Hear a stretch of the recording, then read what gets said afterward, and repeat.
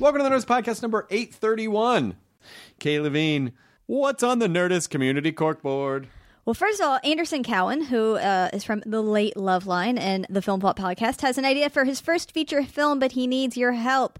The film would be called Groupers, and it's a dark comedy that is sort of in the same realm of Human Centipede. The logline is a female grad student captures two homophobic males to be part of a controversial experiment at the bottom of an empty pool, and Anderson calls it an after-school special, but for adults.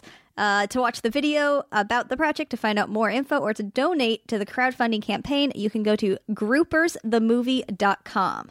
And also, right now is a super exciting time for sports fans because baseball is in the playoffs. It's the middle of the NFL season. Basketball is in preseason, and hockey is starting this week. Is it over yet? Nope. We have two sports podcasts that people should listen to if they like sports. One is Puck Soup. It's a hockey podcast hosted by Greg Wyszynski and Dave Lozo, and features all the latest hockey news and games, as well as interviews with broadcasters, writers, and more. And the Jonah Carey podcast talks about all sports and features interviews with athletes, commentators, comedians who are sports fans, and more. Puck Soup comes out every Thursday, and Jonah Carey podcast is every Monday and Friday. You can find them on Nerdist.com and iTunes, and subscribe. Listen, they're great. You tricked me because that is related to a Nerdist thing, and yep. I like... Well, we have sports now, Chris. That's not fair, Get Katie. Fucking used to That's it. not. Ooh, Katie, you're hurting me. Let go of my arm. This episode is Norm Macdonald, which this is a record Nerdist podcast. I don't think we've ever had. I think this is the longest Nerdist podcast we did, and it's not. But it didn't feel like that when we were doing it because Norm is an exceptional storyteller, he has all the stories. He had so many great things to say, and he was. And the only reason that I even had to stop, it would have gone longer, but the only reason that I had to stop is because Liddy and I had tickets to see Neil Finn at Largo, and so I had to get to the Neil Finn show because he had been on the podcast, yes. And that's coming up in a bit, in a couple weeks. But so I mean, Norm is endlessly fascinating, and really, I didn't even really know Norm that well. We've met a few times, and he remembered that. He was so nice to me. He was very nice. He was so sweet. So and hilarious. Norm is promoting his memoir based on a true story, now available wherever books are sold. Pick it up because it's Norm. It's Norm on Norm. It's going to have so many stories. Sweet Norm on Norm action. And thank you for being generous with your time, Norm. So here you go. Listen to it all at once. Break it up over a couple sessions if you need to. Which is Norm Macdonald, episode number 831. Katie, roll up your sleeves and roll the thing. Now entering Nerdist.com.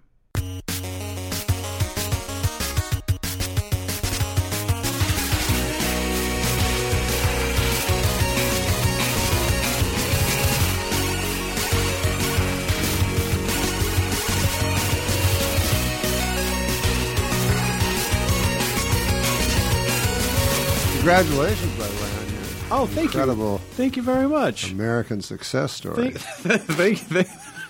I mean, I think everybody's still puzzled at exactly how podcasts work, but I think most people are catching on that it's basically. I mean, Howard Stern is really the godfather of with that, even though it wasn't a podcast. Yeah.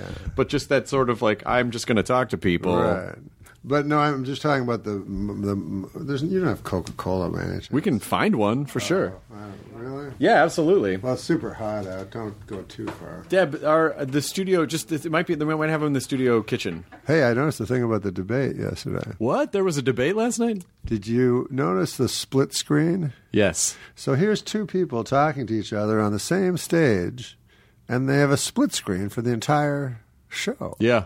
And I was like, why did they do that? And then I figured it out. Why? Height. Yeah. Oh, to keep them. Oh, interesting. But I also think.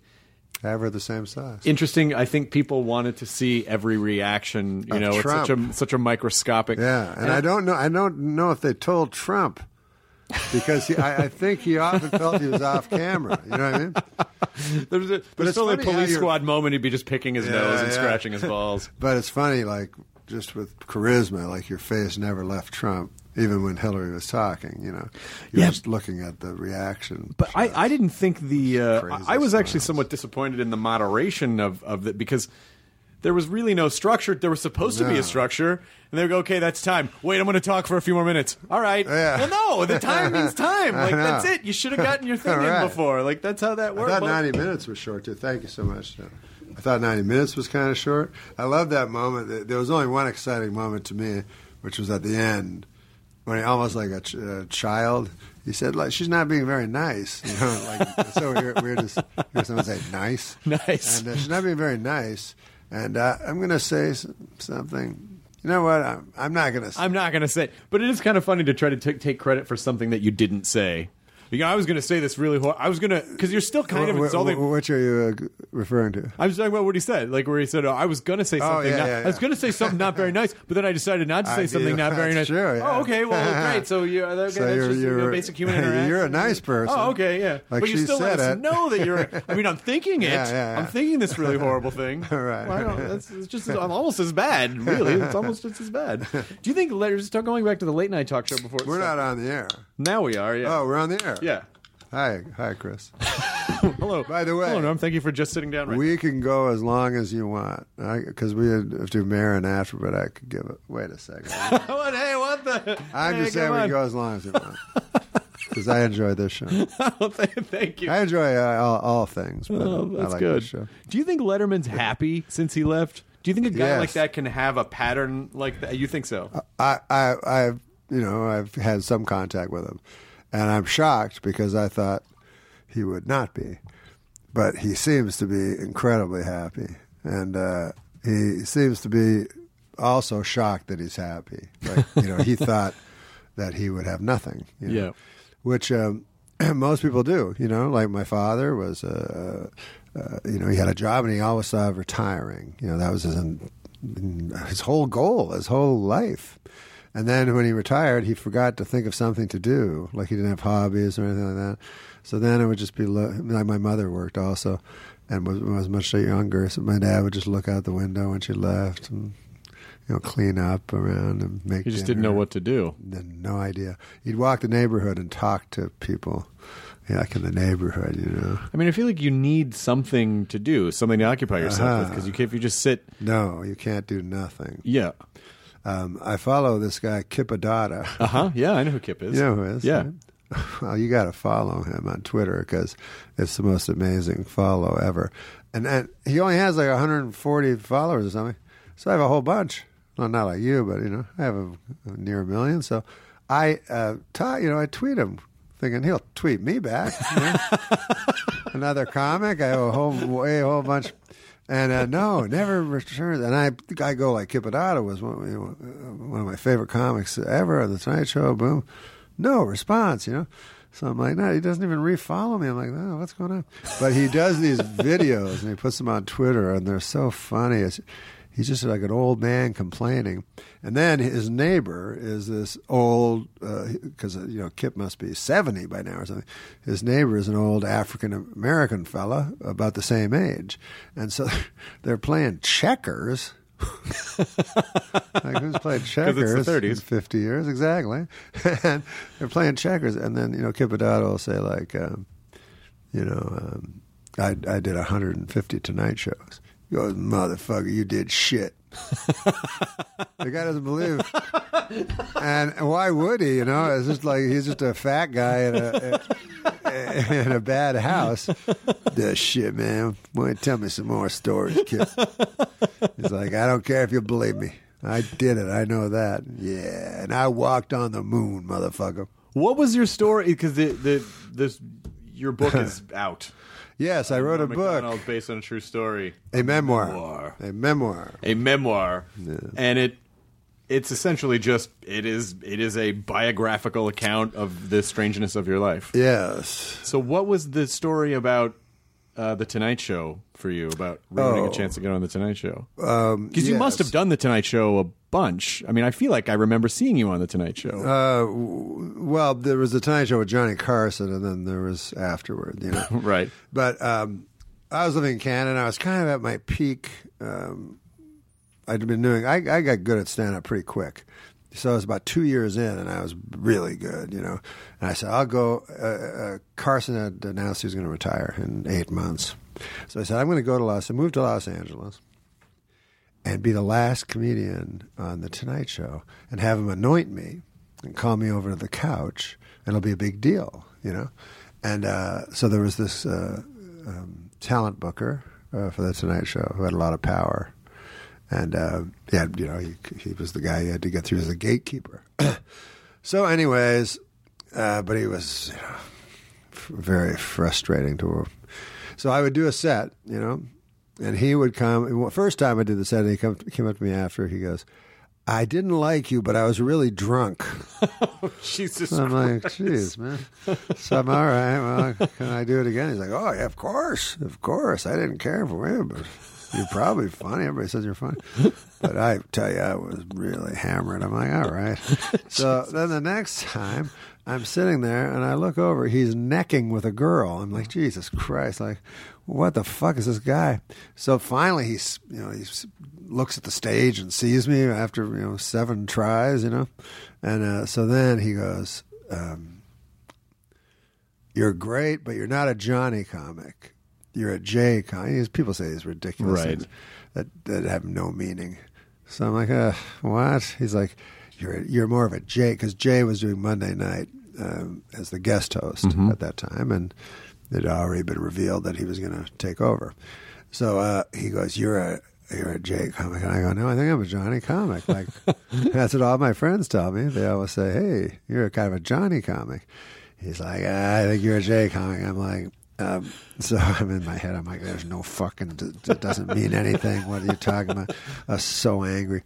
And then he says, like, whispers it to me. He goes, and also, Jay is going to take over the show. And I go, that was in the paper. Like, why are you whispering it? Everyone knows this thing.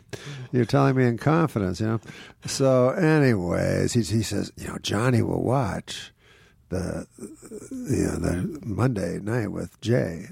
And everybody already knew at that point that Johnny hated Jay also. And even if he didn't, like, Johnny Carson's going to watch the guest host on his day off, right. At 11:30. So I never got to do the Tonight Show. But then looking back, like, I wasn't really a Carson guy. He was like a corny old guy to me. Yeah. You know what I mean? So I took it on faith that he was funny, and I'd see clips and he'd be funny. But I wasn't a guy who grew up with Johnny Carson. I was a guy who grew up with David Letterman. Right. So it probably was better for me to have my first spot on Dave, You got sorted into the right house. Yeah, with without Letterman. knowing it, It turned out I was a Dave comic.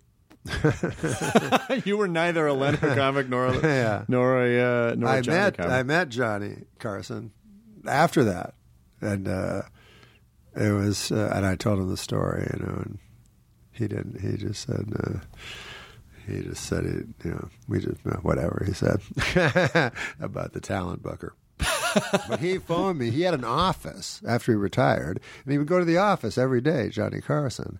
And I don't know what he did. You know what I mean? He had a secretary, and wouldn't he write jokes? Wouldn't he like send jokes into Letterman sometimes? He would, because when he died, Letterman did all his jokes. Yeah. And I remember watching and going, "Oh, these jokes suck. Like, what is this? What is this monologue?" And then he said, "Oh, Johnny wrote all those jokes." I'm like, "Well, that explains it." And of course, if Johnny sent Dave jokes, he'd be compelled to read them. You know what I mean? It was his hero of all time. So, but anyways, I was on Saturday Night Live, and I did an impression of Larry King, because he did those Kings things in USA Today. And for those people who don't know what that is, it was little bullet points where Larry would say his opinions. They weren't funny, and it was kind of an old journalistic device that predated Larry King. Just stream of consciousness things, and we would parody them. He does them now on Twitter. So we would parody them, but they were already really self-parodical, Right. So it's hard to. We had to go real crazy, like I go, yellow is a good color, but blue is the best, or something, or so. Johnny invites me. I don't know why he invited me to his office, So I get there, And it turned out that Johnny got USA Today every day, and he would phone his friends and read Larry King's stupid ramblings, and got a big kick out of him, and his friends would laugh. So he opens his desk drawer, and there's all these his secretary had cut them out of the paper, about a 3-inch thick packet of Larry King's News and Views, or King's Things, or whatever it was called. So he gives me a bunch, and then he takes a bunch. He goes, let's. Can't do Carson. He goes, let's read some. So I go. Wait, ironically, or did he genuinely think they were insightful? No. He thought they were. He thought they really were. Okay, good. Yeah. Okay. He thought they were really stupid, but and he thought it was insane that they were taking up, newspaper space, and so then, he would read one, and then I would read one. It's really, speaking of surreal, like you're sitting across the table, like about as far as I am from you, except it's Johnny Carson. So he'd go like. Why is it? I would enjoy baseball if it was 11 innings. And then we'd laugh about that. And then I would read it and I go, whatever it was. Like, if you have to see one movie this year, make it Mickey Blue Eyes. And then, about a few ways through, I realized he'd never asked me to do an impression. So I was like, maybe am I being a fool? Like, he never said do Larry King. So, but I guess he liked it. So we laughed at that. We did that. And then he goes, we'll have to get together again, presumably to do the exact same thing. I mean, so that's what you do when you retire. I mean, I guess he played a lot of tennis, and he did. Yeah, he yachted. He was on a yacht. Yachted. Yeah, but I imagine that it, and I'm sure for Jay too, it's probably really weird to have that pattern of going to work every day and having this very structured lifestyle, and then all of a sudden, it's taken away. What do I do? What do I do now? Have you ever heard my impression of Johnny Carson phoning 911 when he had his massive heart attack? No, I have not. Oh, well, you want to do it? Please, take us there. But you have to be the 911 operator. Sure, okay. 911 operator. Sure. So, okay, the phone rings. Ring. Hello, 911. Hello, this is Johnny Carson. Oh, Mr. Carson, yes. How can I help you? I feel like there's a yak on my chest. Could you describe the yak? You can't go further. You're like my mother. I finished the joke, and she's like, "What happened to the dog?" I'm like, I thought we were going. Oh no! Because in that scenario, that person would try to be respectful of Johnny Carson, and you could you describe the yak, even though they know there's not a yak, even though they know there's not. I should have gone with it. Yes, and God, Norm, I was so in the scene, man. Right? Isn't that improv? Yes, why I don't get acting jobs? No one ever lets me really explore the depths of my. I was talking to Diana earlier about. I've only been on like 4 auditions in my life. I'm so awful in them. But the first one I ever was, I came, I had very strong stand-up, so I would kill in the club, So there was a guy, a casting agent, and he's like, after my set, he's like, I love you. And they had the show on Fox called Flying Blind. It was Tia Leone, and then this guy that talked and looked exactly like Woody Allen, And the idea was that he was like, nebbishy, and she was super hot. So anyways, it was a big show that they were just starting on Fox. So they had a regular role they wanted to do. And so he's like, you're perfect. This is perfect. This is great. They're going to love you. And I think he was thinking they're going to love me and he kept saying that. He goes, I discovered you. He goes, don't forget that. I'm like, no, I don't want to forget. And I'm all excited. So he gives me the script, and it's a huge amount of lines I have, And so I'm reading it at home. I don't know how to act. I just look in the mirror and make faces. And then, I underline one word to say louder than the other words. And, like all the actors. Exactly. So I go there the next day to meet the producer. I was supposed to read in front of the producer. I get in, there's 30 people. I'm like, whoa. And introducing everybody. One guy's the head of the network. I'm like, what in hell? And so it was sort of like the nascent period of Fox, not the beginning, but so shows were important at that time. So all these people. So I start reading, and I'm getting nothing, zero response, you know. And the 30 people are like looking at each other, puzzled. And finally, the casting director goes, "Stop, everybody!" He's like, "Can we have a moment? Norm and I, can we have a moment in the hall?" And they're like, "Yeah, sure, have a moment." So he goes, "Norm." So we get out in the hall. He goes, "What the fuck were you doing?" You know. So I go, "What? I was just reading the script. You know." He goes, "But what about last night?" I go, "What?" He goes, "Last night, like at the comedy club." So I go, "You want me to do my material from last night?" He goes, "No, you idiot." He goes, "I want you to be funny like last night." Jesus Christ. So I'm like, "No, but I had like this good material I've been working on, for 2 years. And this is some stuff some guy wrote in a week. And I can't make it funny. I'm not a guy that can make stuff funny." And then he goes, "You're not coming back in that room, I'll tell you that." And then he just laughs, and I'm alone. I don't drive. I don't know how to go home. And then my manager goes, "That guy's real powerful, you know." He goes, "He could make it so you never work in this town again," like they used to say in the 30s. Right. And I was like, even I knew. I was like, I don't think he could do that. But anyways. You should still thank him for discovering. You should have dedicated your... Oh, that would be a good idea. He did discover me. Well, the network testing process is a brutal, horrific process. Oh, gosh, yeah. Which emotionally feels very much like the Russian literature that you so enjoy. It's just a tale of isolation in an icy icy tundra. Well, when you go into those big stadiums or whatever they are, and the people that decide are way up. Oh, yeah. The auditoriums, and I feel so bad. I always felt bad because I would have television shows where anybody that came in, I just laugh insanely. Just to make them comfortable. Yes, of course. And these other motherfuckers just dead silent, Oh, yeah. Like it must have been some power thing or something. I'm like, God. I think it was a power thing, and I think it was also a... a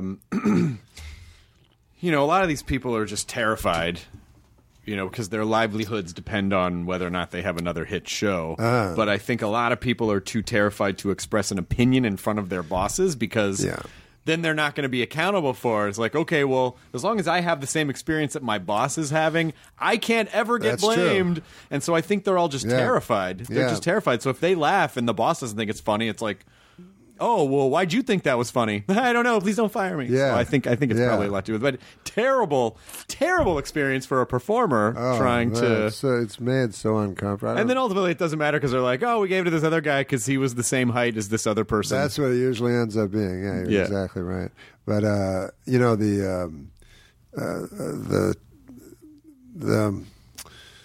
just the terror they make you go through for no reason... I don't know.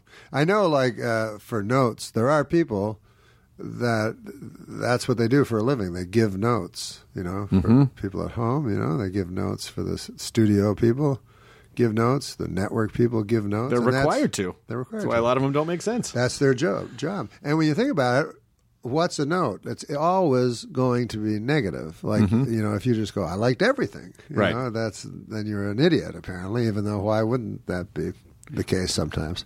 So when Seinfeld came around, Seinfeld came under the aegis of Rick Ludwin and Late Night because they had him signed to a holding deal in case he replaced Johnny Carson. So Seinfeld's sort of a guy that thinks he should earn his money, and has that Protestant work ethic, and he's like, "Well, I'm being paid $1 million, I'll make a show," And everybody, in the world, I remember, had always thought, what about a show about being a comic? Right. What I mean? That was what everybody wanted to do. And then when you thought about it, you're like, no, that's not a good idea at all. So he did that with Larry David as a summer show in the summer, called the Seinfeld Chronicles. And it didn't do well. And then it became a hit, and then Larry David... And both of them, but especially Larry David, is very hard-headed and was willing to walk, Jerry Seinfeld was willing to walk because he was making so much money as a stand-up comedian. Right. He was probably the biggest comedian at the time. So they wouldn't take notes, especially when the show became a hit. So, I'd hear stories from the writers about how, after the dress or whatever, they'd be in Larry's office and Larry would be putting, a little putting thing. And Jerry would be sitting on the couch.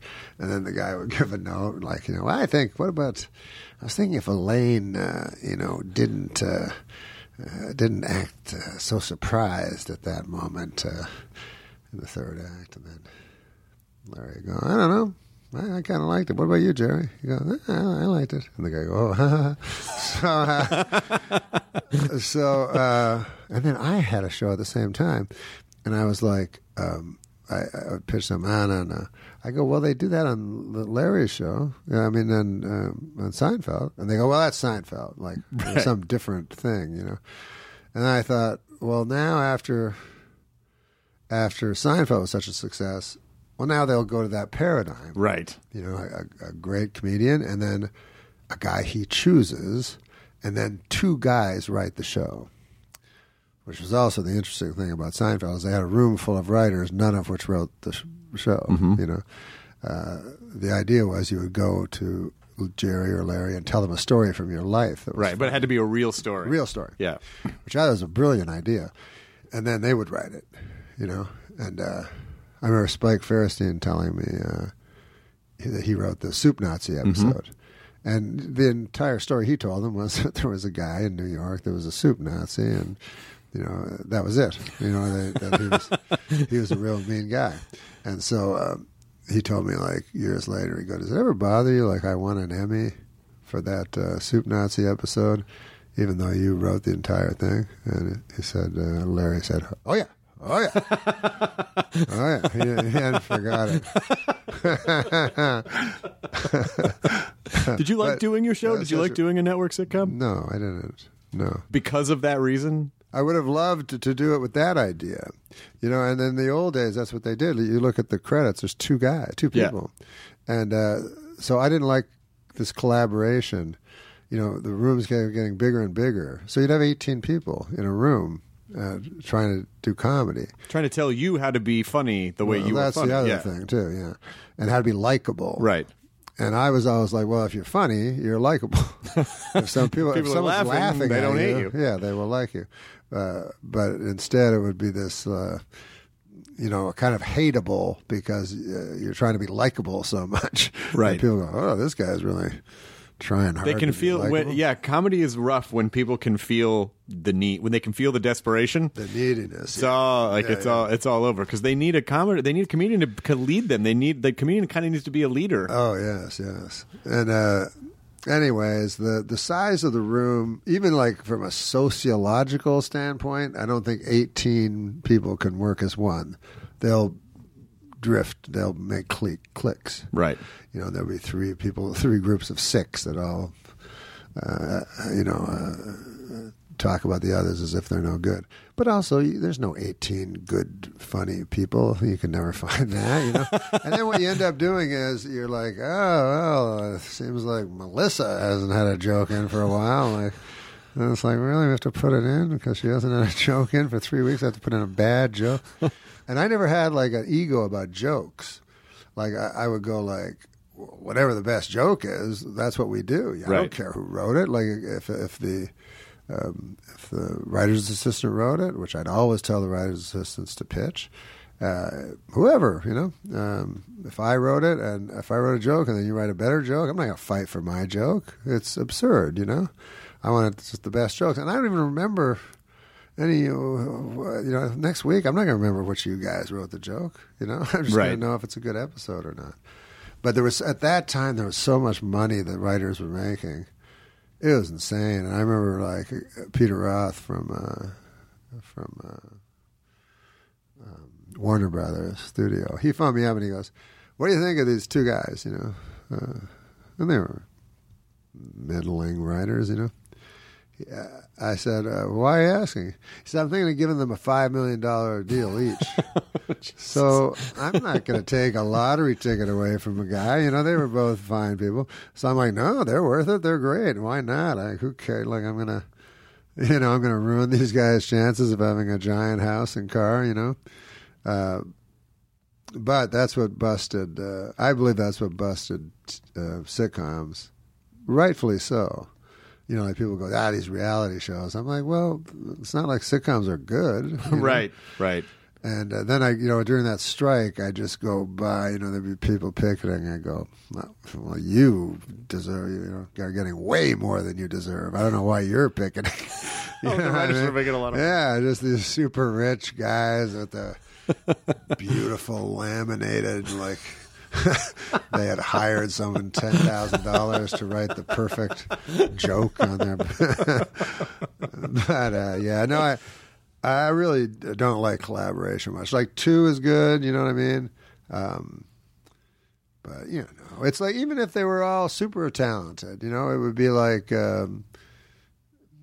Anything, I don't know. I wouldn't call it art, but if you had Picasso and Rembrandt, and that's the only 2 guys. And then another Picasso, Rembrandt Jr., Jackson Pollock, and you had them all together. Okay, let's start. And it'd just be a mess. Obviously, it would be a mess. You need a singular vision for that. But I also feel like, and you couldn't be noted because Picasso. They go, hey. What's with the nose? Yeah. You know what I mean? They were right off the top. And it is interesting that Picasso is the most famous, well-paid painter in the whole world. And you would think that's a niche painter. You know what I mean? Right. It's very strange to me. You'd think it would be Rembrandt, or you'd think it'd be a realist. Yeah, but it was just that style. But he was also amazing at that as well. But he just he was. Oh, I didn't know that. Oh. It's just this style that have developed over time. Oh, I didn't know sort that. Of became that. Yeah. Oh, so he was like an expert, like they always say with any type of art. You got to learn how to do it properly. Before you can deconstruct it. But I think. But in your case, just as a comedy fan, I feel like your voice is so specific. I can't imagine someone writing for you because you see when I think of comics that I adore, that I think like someone like Maria Bamford, I'm like, you can't write for Maria. She's just that's just how that's just her voice. It's just the kind of the voices in her brain sort of make that happen. I mean, I still have this thing in my head that you said, and I must have seen it 25 years ago, but it was something to the effect of, them's mean streets if you're a wiener dog in a cardigan. Jesus. Yeah. So I can't, how could you tell someone to write that? That's going back, baby. That's going back quite a ways. That's going back. When I met Gary Shandling, there are some jokes, because I've always loved stand-up comedy. I've sort of been a student, of it, And when I met Gary Shandling, there was a joke that he did that was so mysterious to me how he wrote this joke. And the joke was, he says, so anyways, I'm dating Miss Georgia. All right, it's the former Miss Georgia. Okay, it's George Foreman. So I was like, how did you do that? Like, how did you reverse engineer it from George Foreman? Or it seemed like divine to me somehow. Or divinely inspired. What did he say? He said, I don't fucking know. What are you talking about? It was before he became like the Zen, teacher. He was just like, what the fuck are you talking about? I don't know. He'd be so funny off stage.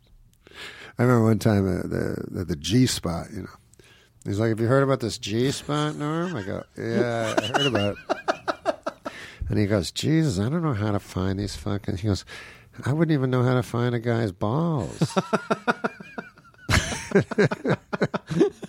So he's just so fucking funny in person. And then later he became sort of a Zen, like, teacher of... not teacher, but, he was... To all the young comics, he would sort of... be very kind, and it was nice to see, Well, Judd Apatow was saying that he was so meticulous that he had these notebooks which were just intense, almost mathematical deconstructions of comedy and how jokes work and why this is funny and why that's not funny and the dynamics of a room. And, I mean, he really seemed to be an actual student of the science of the science of the science of comedy. But I saw Seinfeld did a thing in the New York Times where it shows how he made a joke from nothing. And I don't like that. You don't like it?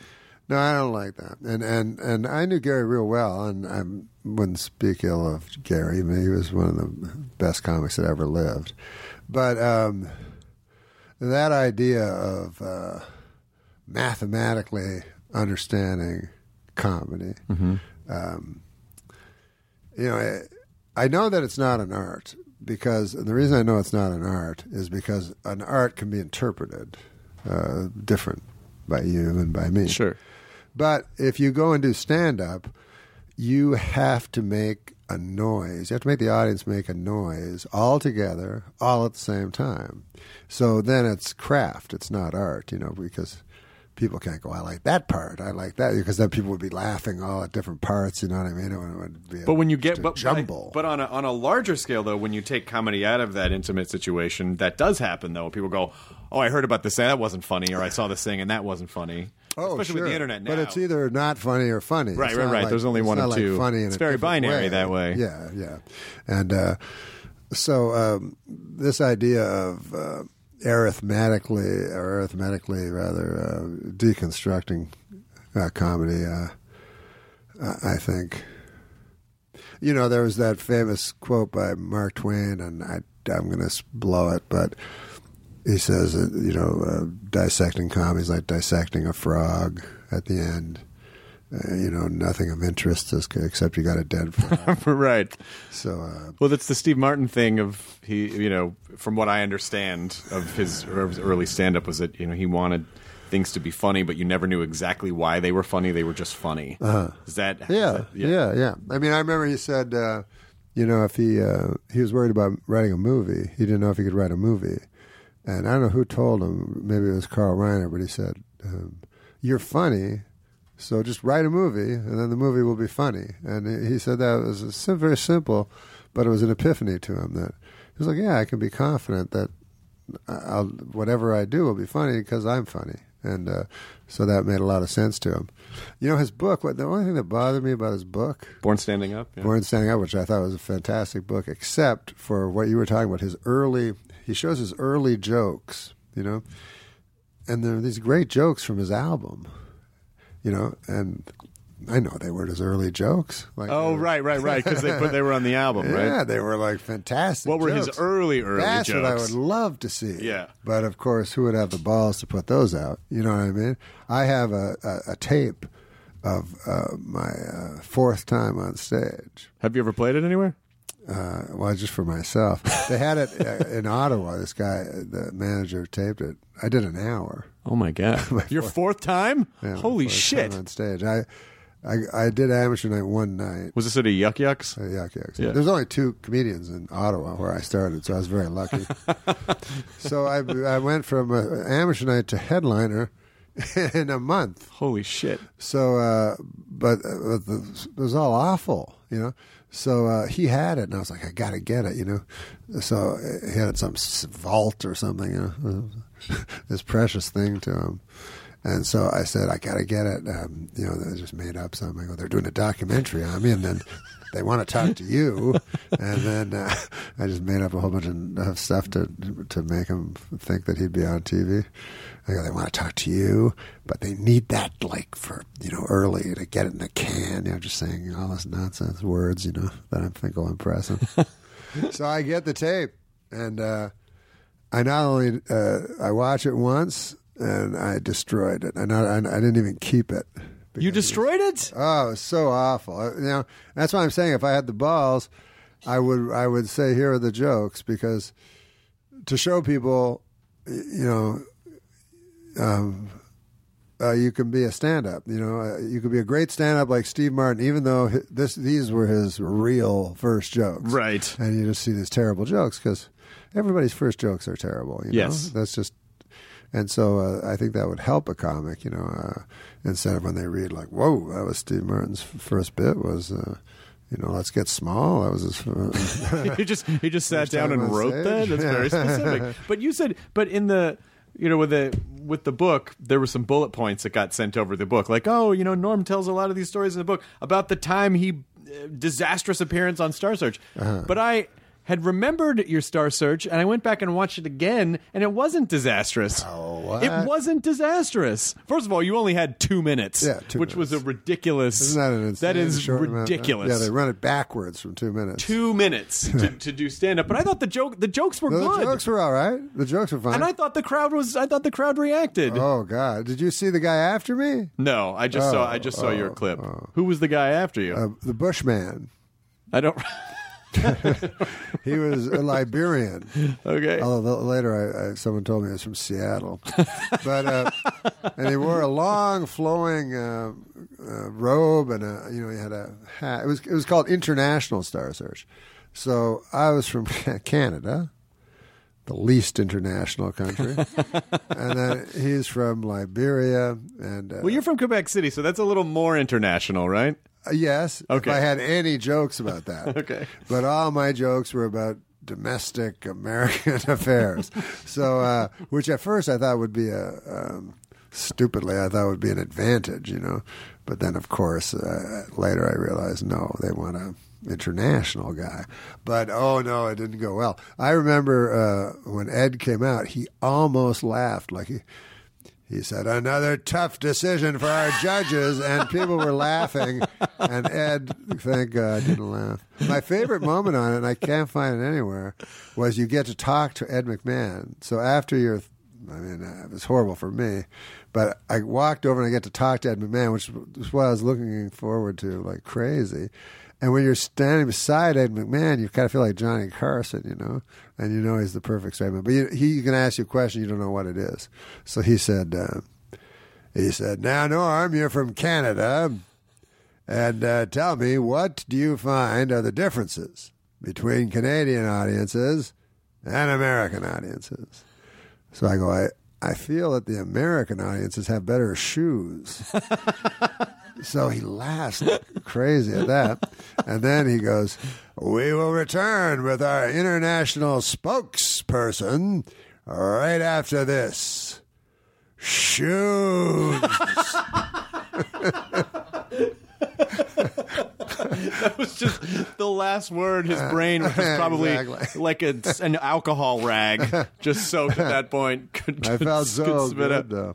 When I did my first Letterman, I felt it was funny, because so much fluke is involved in show business, right? So much luck, and so I did Catch a Rising Star to do my audition for David Letterman, and I destroyed like I've never destroyed before, And so I get off, and Robert Morton, who booked the show at the time, he was like, "That was great." He goes, "I never do this, but I'm putting you on the show now." He made a big point of how he never did that, and this was the first time, and he was going to put me on the show, and everything was perfect. And so I had a teensy-weensy tape recorder. I had taped my set on, And he goes, "Just do that exactly what you did," So I go, I can't do that because I've got it on my recorder. So I go back to Toronto. It was like a 2-month gap. Every single night, I was worried about it getting too rote, But every single night I do the exact same, until it's just burnished in my brain. And then, so I come back, and then the way it works is you go and you do a set the night before, to warm up. He takes you around the area. So we went to the exact same club, Catch a Rising Star. I go on, and I bomb. Like, no one laughs at all. So I get off. I don't care because I'm already going to go on Letterman. I'm completely confident in the material, But Robert Morton's in a panic. So he goes, why'd you change it? He goes, and it was word for word. He goes, why'd you change it? So I was thinking, like, should I take out the tape recorder, which I have, and play it for him? But I felt like I was dead, so I go, yeah, I changed it around. I'll change it back. Yeah. He's like, oh, he goes, no, that was stupid. I go, no, I know, Bob, but I just felt to move things around, new jokes. No!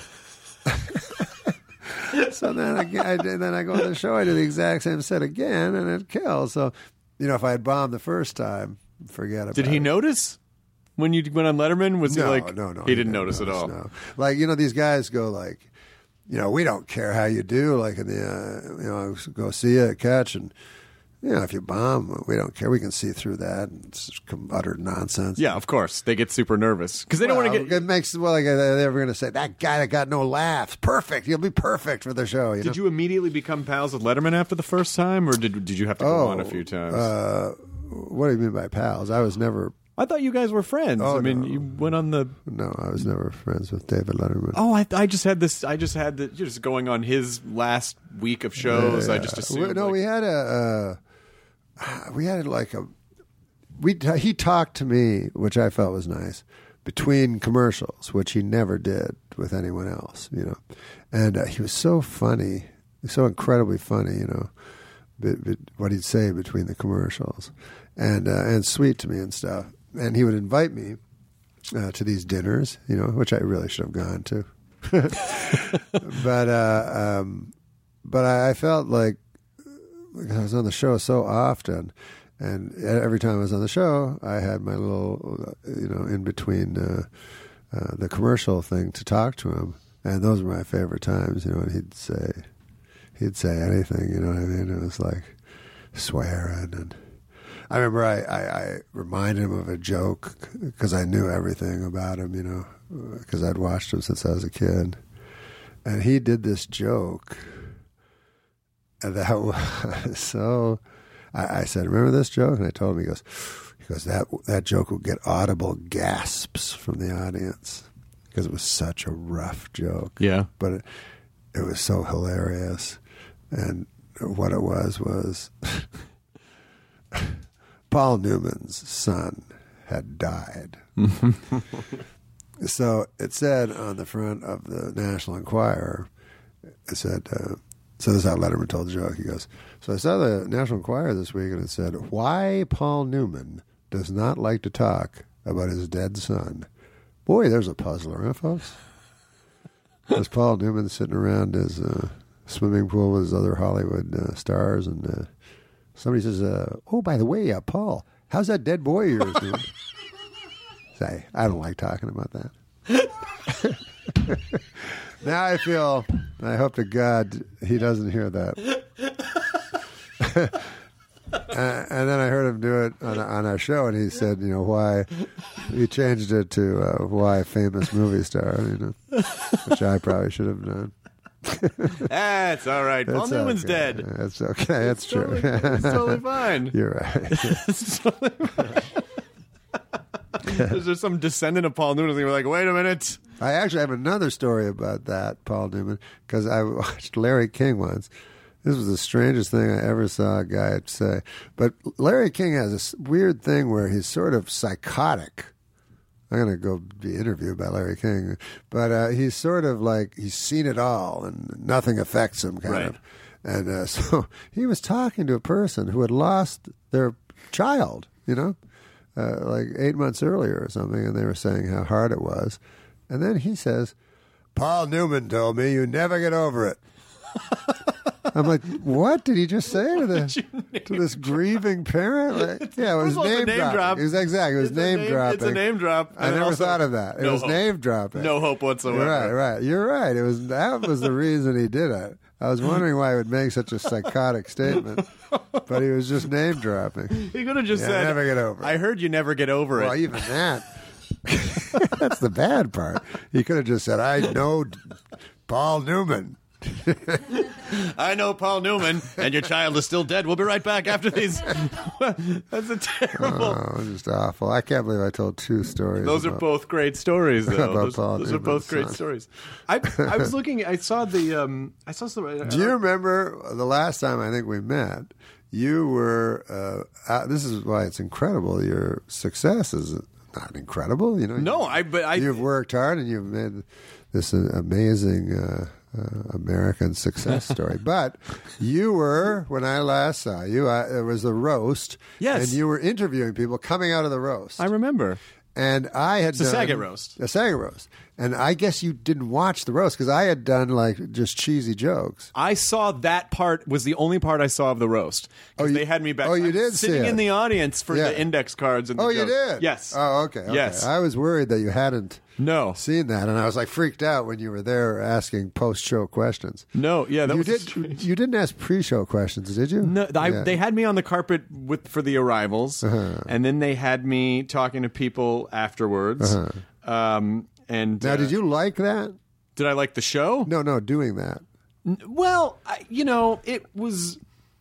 I love Bob. I've been friends with Bob. Oh, yeah, I've been friends with Bob for almost 20 So years. you only did it for that one show? No, at the time I would have done it anyway because I was, it was like my career had dipped at that point, and so if anyone asked me to do anything, I would have done it. But I also, I'm comfortable talking and hosting, and I like hosting, and so especially because of Bob and because it was Comedy Central, Sure. I'm like Sure. And I mean, I don't do that stuff anymore. Like I don't do red carpet stuff anymore. But before you created this empire, you were sort of in a category with Ryan Seacrest. I would say that's accurate. And with Carson Daly. Yeah. Guys that were broadcasters and hosts. Which for me the hard thing was that I'm first and foremost I've always been a comedian, and so it's so that's what I'm saying. that A was lot sort of of the comedians would trade-off. not like to exactly because people go, "Oh, you're a host," Yes. and even still. It's only been like the last couple of years where I, when I perform, people go, "Oh, I didn't know you did stand up." Right. Yeah, I've been doing that for like 20 years. Oh, I get that all. You get that? How do you get that? Because I'm just seen as the guy that was on SNL, or maybe the guy that got fired from SNL. I just get pigeonholed, but I don't mind pigeonholing. Like I understand pigeonholing, someone, what I mean? Yeah. Because one time I worked at an insurance company, and there was a guy that was the underwriter, and I was the lowest guy, and I came in, and I was eating a donut with sprinkles on it, right? And he's like, "What are you doing? What's your donut?" I go, "Just a sprinkly donut." He goes, "Oh, yeah, you like them, huh?" Anyways, the rest of the entire time, I was there 6 months. He's like, "Hey, you got a sprinkly donut today?" I'm like, "No." He goes, "Hey, sprinkly donut guy." And I'm like, "Why are you..." That was being pigeonholed unfairly. Well, that's just laziness. Yeah. That's because he doesn't want to have a conversation. He just wants to identify you quickly. Yeah. And also, he knows that conversation can't go any further. Because you can true. only either say yes or no, I have a donut, or I do not have a donut. That's very good. There's almost a Schrodinger-esque. You're in one of two states at any given moment until observed. You have a sprinkly donut or you do not have a sprinkly donut. And that's the entire experiment. So that guy was just being lazy. Schrodinger-esque. That guy was just being fucking lazy. It is. I know it's kind of charming to be like, "Hey, there's the guy with the pants. Hey, look at you. Hey, glasses." Yeah. But if that's every day, This is with every single person. every single day, like, all right, have a No, conversation it's with the like, person. come on, man. But I love. I mean, I have many more facets. well, I loved the index card thing, and all the other comedians who were in the audience were folded over. Well, some were. Like, if you see the tape of it, there are some comedians, that are clearly later to the joke than the others. Right. And I don't know if Jim Norton was ever there. Because he was looking confused and all that. And then when he got up, he said something. He said, watching your set was like watching Henry Fonda pick blueberries, which I didn't understand. So I said, I don't think anybody would. I think everyone in the world would enjoy watching Henry Fonda pick blueberries. Because I didn't understand the joke. Apparently, it was from On Golden Pond or something. Right. That he had. But yeah, he. But afterwards, he was like, "What the fuck was that?" So I like a semantic, logical argument about it. Actually, I think people. First of all, it would mean he's alive again, Yes, which would be exactly. remarkable for humanity that resurrection exists. Secondly, blueberries are delightful. Yeah, and because I hadn't seen the movie, it was such a such a Schrodinger-esque thing. Saget adores you more. I mean, like.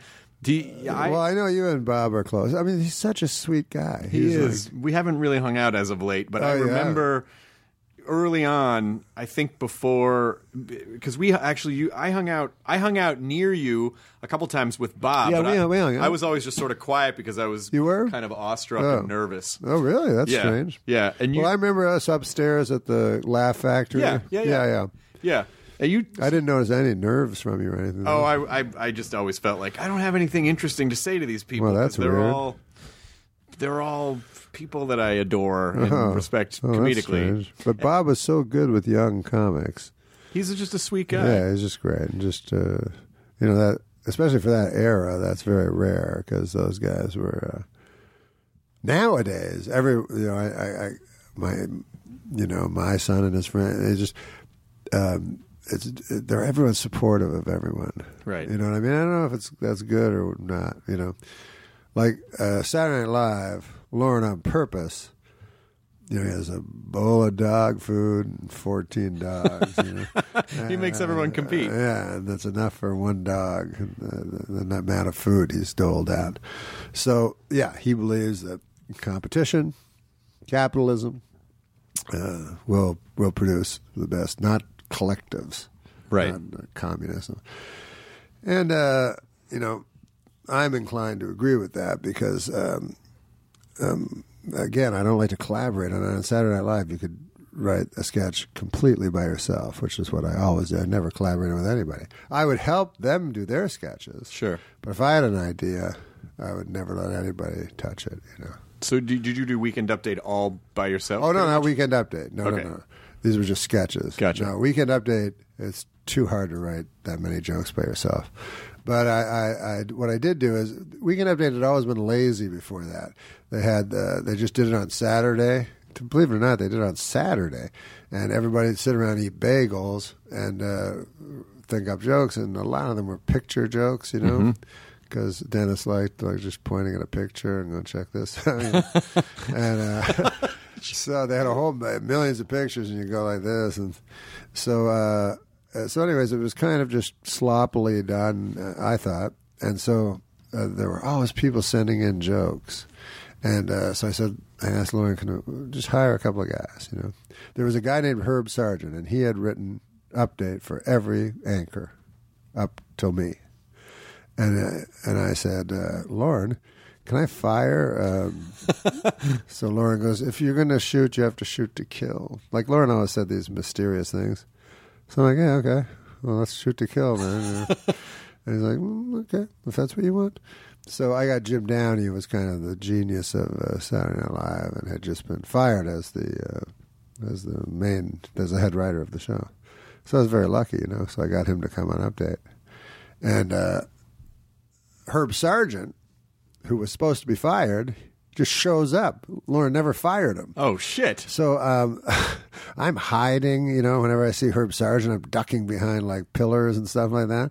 And he's going to the fax machine, getting and the copy machine, changing his jokes, because he would write like all the jokes. But, and Lauren, Herb Sargent was a guy who gave Lauren his first job or something. Oh. And Lauren's very loyal. So, so finally, one day, finally didn't show up. I don't know who finally had the courage to tell him. But it happened a lot. Like, did you ever remember a comic named Warren Hutcherson? Yeah, absolutely. Yeah, very funny African-American comedian. And so he was a writer. So, of course, all the comedians want to be performers, So Jim Downey was the head writer.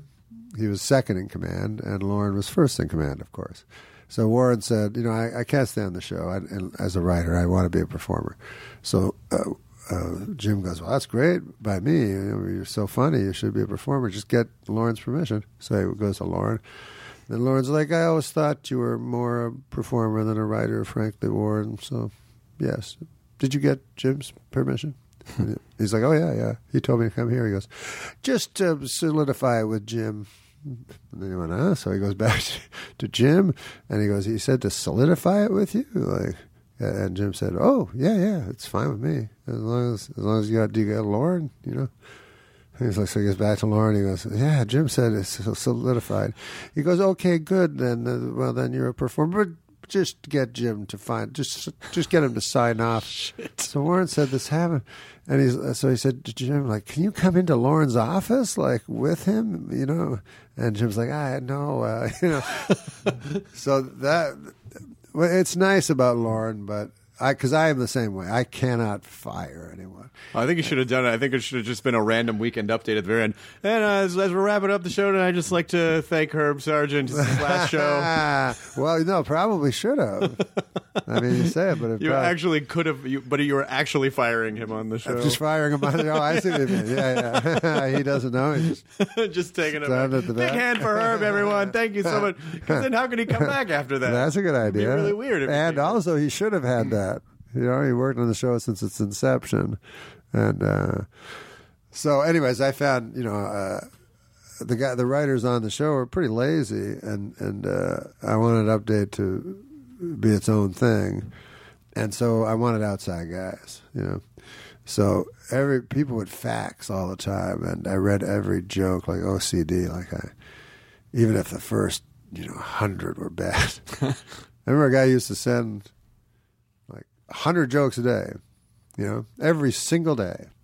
And they were almost jokes, but never funny enough.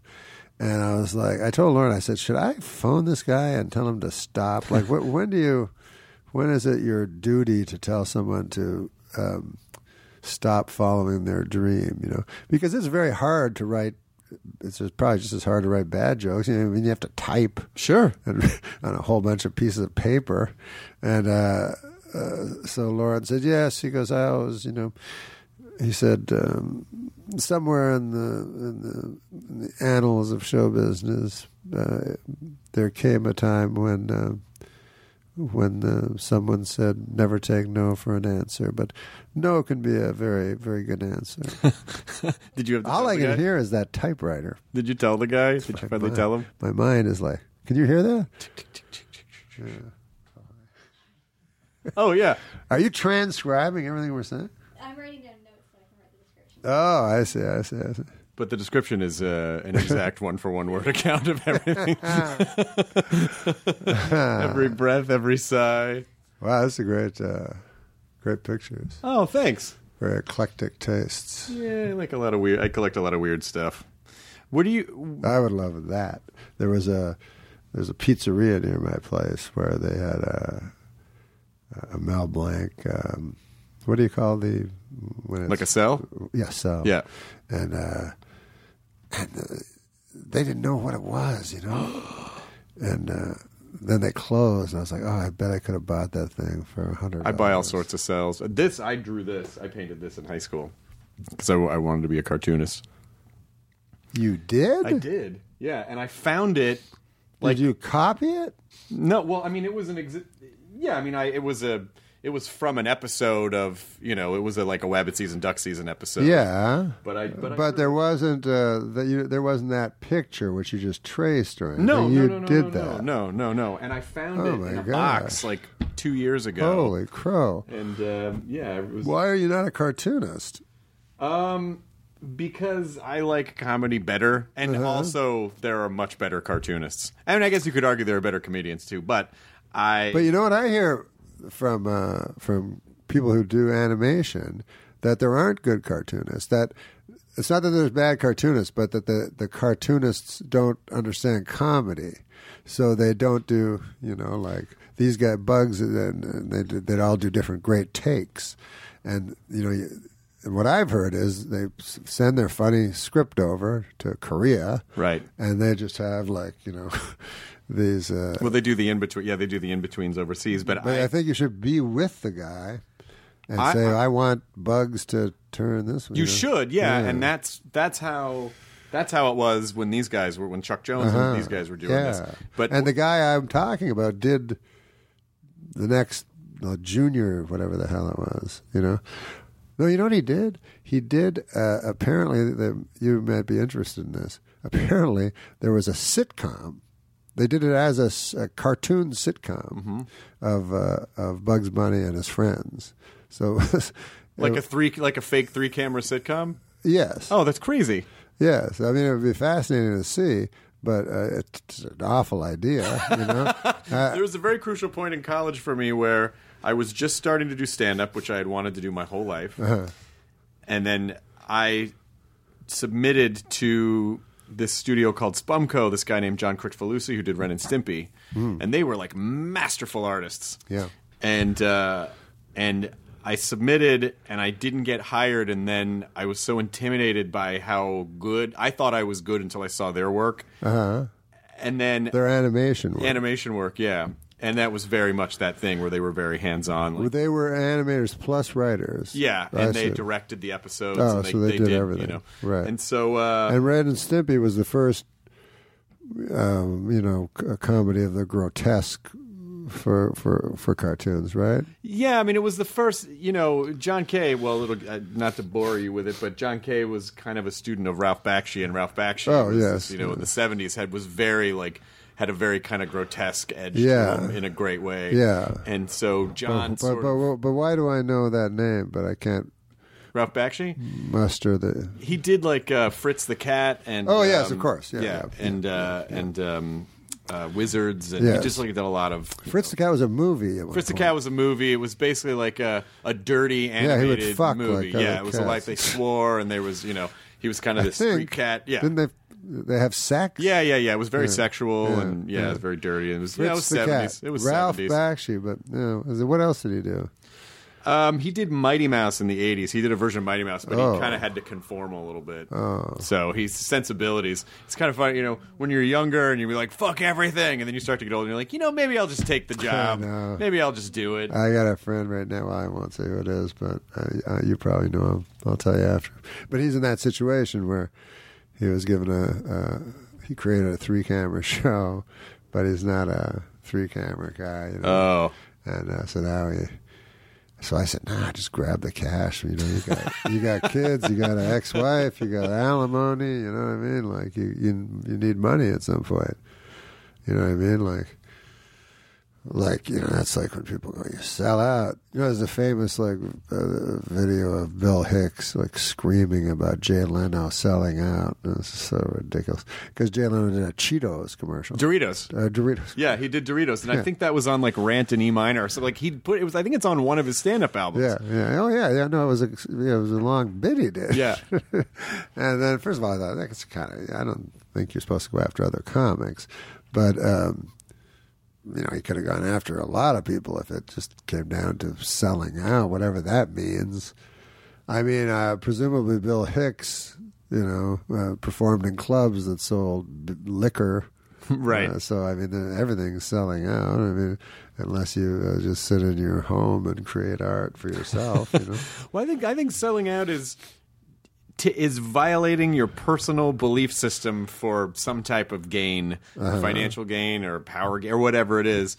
But if Leno, but what was Leno's act that he was? Did he? Yeah, exactly. Yeah. If he didn't have a particular, boy, I really hate Doritos. Doritos is going to give me some money. Right. Guess I better rethink that. Of course. He probably was neutral on Doritos, and someone said, "Hey, here's $1 million." Well, exactly. Sure, why not? And then he said, Leno has no right to call himself a comic.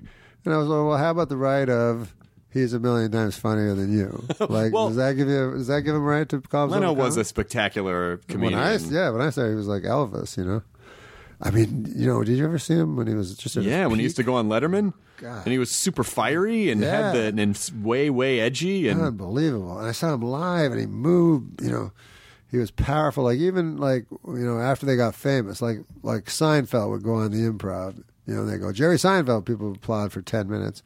And then he'd do his act. It'd do well, of course. Sure. But it wouldn't destroy it. But Leno would just be, performing his heart out. You know what I mean? Just crushing. He didn't rest on his laurels, at all. And, I didn't like him. I certainly, can understand why people don't think he was a great talk show host. However, I do not understand the animosity directed toward him. I think for some people it probably was. There was definitely a shift in his presentation between his comedy and then the show. Sure. Because they're two different modes, and he probably just assumed oh, okay, well, the guy who's hosting the show probably needs to be more congenial and not, he made a calculated decision. It was a calculated decision, and, because he couldn't, because he would have fucking steamrolled everyone if he was that guy hosting that show. It wouldn't have worked. Yeah, the guest wouldn't have had a chance. And he's also a ridiculously smart guy, and I think he probably, once he got into the job, was legitimately just not that interested in talking to people that he probably felt like, well, I mean, I'm probably a lot smarter than this person, and I don't really care who the fourth lead on ER, like what they have to say about stuff. And it's not his fault. He was offered this, $15 million a year job. Well, of course he would. And it's also Johnny's show. Like it was a big thing. It was a huge honor. It was a big honor. He was real smart also, and he made the monologue 20 minutes, and Letterman wasn't used to a long monologue because at the time Carson said you couldn't do a monologue, right, as one of his conditions to do 12:30. So Letterman instead did this, 3 or 4 joke anti-monologue, right, which was great. But I remember one time being at the Tonight Show and Jay's like, well, I don't understand Dave. Like, why is he has the better show? His show's much better. He said that, right, Jimmy? Like he knew that Dave's show was better. But but what drives comedians crazy is no one else had that connection to the audience as Jay Leno did. Right. Nobody. And he crushed everybody. And when he left, he was number one. Yeah, and I think there's also I think he also probably got dinged for being I don't know, like, I think it was probably like, oh, he just wants to be number one. You know what I mean? But I feel like no matter what, people shit on you no matter what. Like, if no matter if you're popular, because, people even started kind of turning on Letterman, like toward which shocked me. Yeah. Yeah, that really shocked me. So I think it's just. Why did they turn on him? I heard that they said he was political. I've heard that from a lot of people. I don't know. I mean, I honestly don't know. I think it's just the nature of the ebbs and flows of social dynamics. It's like, how could people love someone for 30 years nonstop? There would have to be it's a discovery period, and then now a backlash. Now it's cool to like him again. Right. It's just the nature. I think it's just the nature. But you said something. I think I saw an article of maybe it was Esquire, but it was an article where you were talking about how you thought the state of comedy itself was kind of declining a little bit, or like you had some criticisms about the state of comedy and I think some of it had to do with maybe the kind of confessional style that's. This is what Rich Scheidner told me, and I don't watch comedy very much. I don't watch young people do comedy. But Rich Scheidner was telling me, what they do now is confessional comedy, and I went to a club and I watched the comedians and I understood what he was talking about. Like, they would say, about how they got molested when they were a kid, and without going into names, like if you have, like I saw a one-woman show once by a woman. Mm-hmm. And, just one? Yeah, only one. Just one. And she was like, well, my mother had breast cancer, and now I have breast cancer. And I'm like, well, it's everybody. Like, they think it's so special when everyone gets cancer and dies. That's not great. What if we just ended the podcast? But it's almost like the height of narcissism to think that you're going to you're going to be so brave as to talk about it in person, right? Whereas all you're doing is just garnering sympathy for yourself.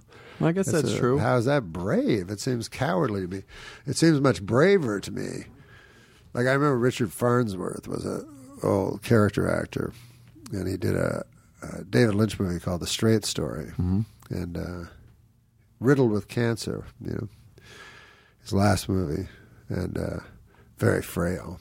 And it's a fantastic movie if you ever get a chance to see it.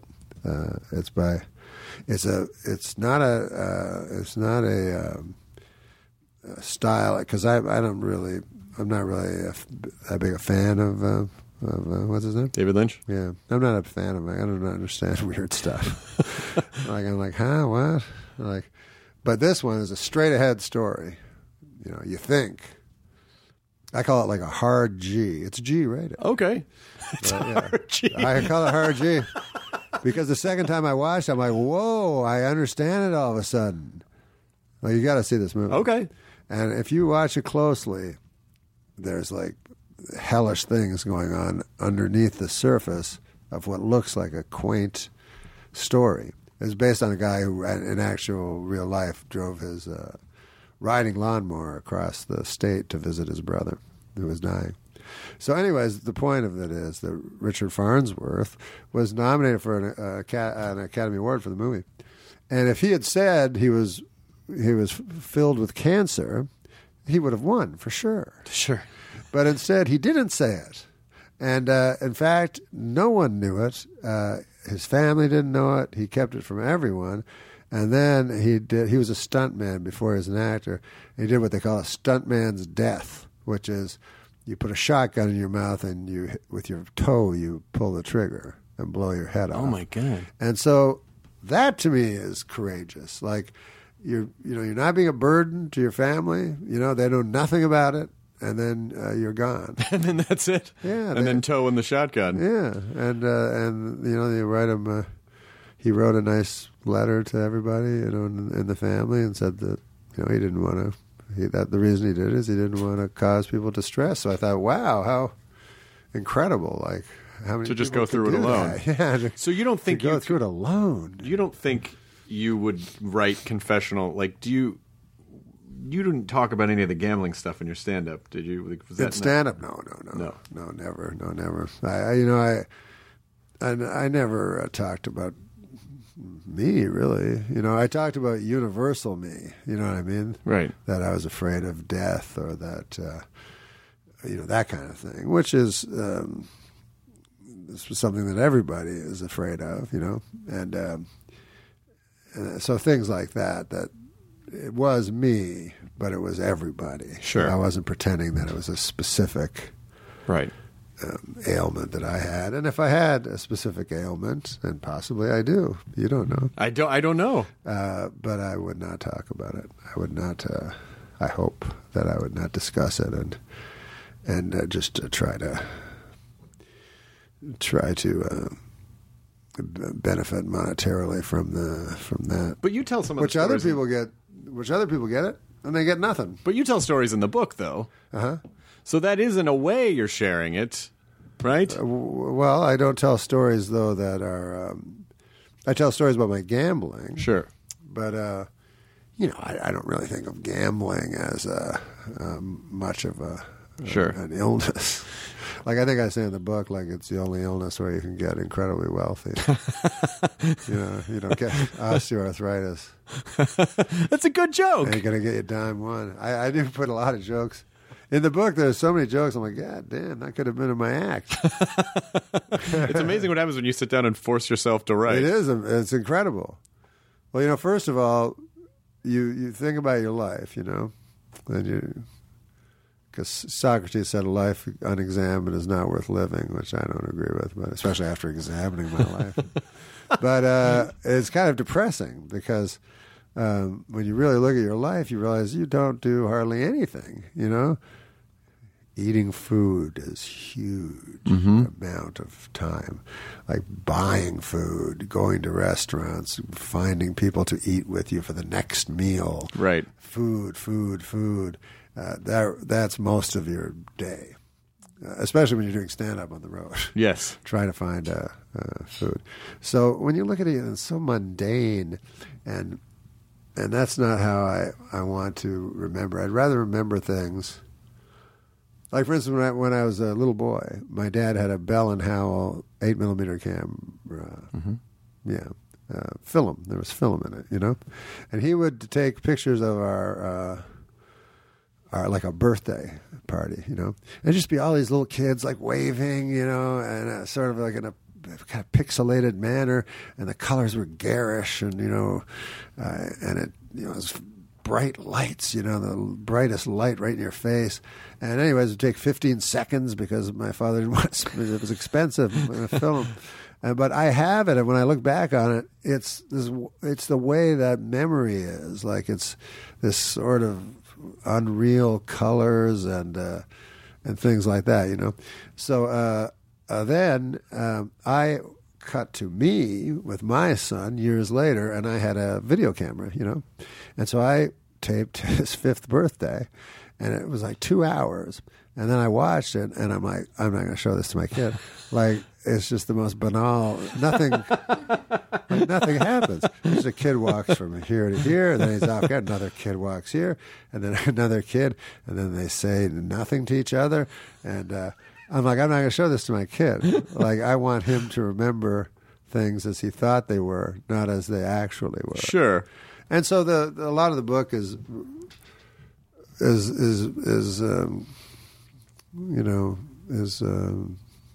meditations on memory, because I've always found it odd that people remember things falsely. And I know it's false because I'm in the story. Mm-hmm. So a guy will go, remember that time you caught that big fish? I go, I never fished in my life. It was a huge fish. I'm like, I'm telling you, I've never caught it. I've never gone fishing. I've never been in a boat. Man, it was fun. We went and ate it in a cabin. I'm like, okay, whatever. You know, they're so convinced of it, right? You know, that even the person, and then I start to go, I don't know, maybe I caught a fish. Like, you know, then my memory suddenly becomes suspect. You know, so a lot of the book is sort of reflections on what memory actually is, and how you look backwards, and you know, kind of what the past is. You know, because it is, to me, faulty memory. Sure. And, you know, people say live in the present, which is fantastic if you can do it. But on the other hand, who lives in the present? Alzheimer's patients. They do. That's absolutely and true. It's a nightmare. And here's an interesting thing. A person will go, like, if you could go to I'm going to ask you a question, Chris. Okay. If you could go to the greatest, like, island of your choice, mm-hmm. and go with the most beautiful woman of your dreams, and for a month have a fantastic tropical paradise. Mm-hmm. But in return, you don't remember any of it when you get home. Would you accept that bargain? That's such an interesting philosophical question, because it really divides people between who are going to live in the moment and who are doing things to remember the. I mean, well, people do. That's the interesting thing. People go, I'm going to go to Hawaii and I'm going to get the best pictures. I'll take them, bring them back. You know what I mean? Like, that I 100%. So they're going to go to a place in the future to record the past, right? I completely. So, and you know, in this decision you have to make, a month of your life goes by. Right. That's gone. Do I recognize that there's a month hole in my life where I go, how is it September? What happened to August? Yeah. Or, okay, so there is a gap. Yep. See, that's kind of a problem, month. because I would feel like, well, I have some sort of a neurological disorder. How could I just lose a month of my life? And if no. Okay. Forget about the neurological disorder. This is a Twilight Zone. Okay, this is a Twilight Zone episode. A guy comes up to you. A guy comes Submit up for to your you. approval. Yes. Yeah, you know, I think I would, because I still feel like it'd be a great month. Yeah, it'd be a great month. And it would be a nice bonus to be able to remember that month. But then also, the other side of it is, you know, does my wife also have... Oh, your wife. Well, I just got married, so I say my wife. Does my wife... No, your wife is in it, too. As I was saying that, I was like, I think Chris is married. Just got married. Yeah. But does she remember it, too, or does it wipe from her memory? No, it's wiped from everybody's memory. I still think you do it. It's still a great month. Yeah. Yeah. Maybe it was a weekend. I'd be There's like, three other people that, even though they're not on mic, exist. Yeah. Within the room. So if you guys have a vote. Would you vote? What would you do, Katie? You would do it? Deb? Really? You would do it too. Would you not do it? No, I wouldn't do it. No. You wouldn't I'm just going to say no.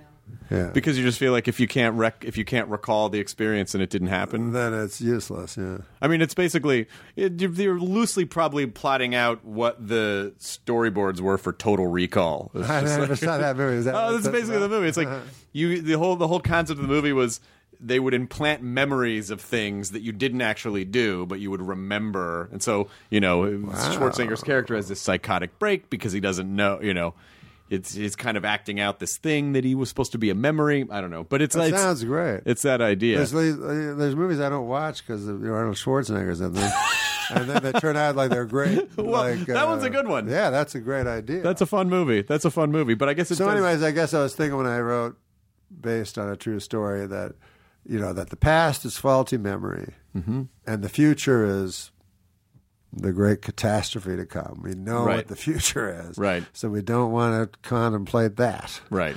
And so then all we have is what we call the present, which is obviously the past. Yes, like what we've been doing for this time is not the present. It's all been the past. I recall it's been the recent past. It's a very recent past, like that. I was trying to think of if you could, this could be a self-help thing or something, because all history, when you think about it, is ancient history. Once it's gone, it's gone. It doesn't matter if it happened 10 seconds ago or 10,000 years ago. Right. It's no longer exists.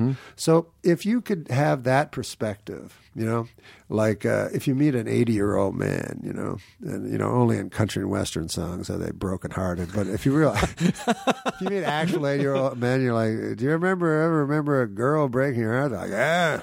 They don't remember anything about that. They're just trying to get through the day.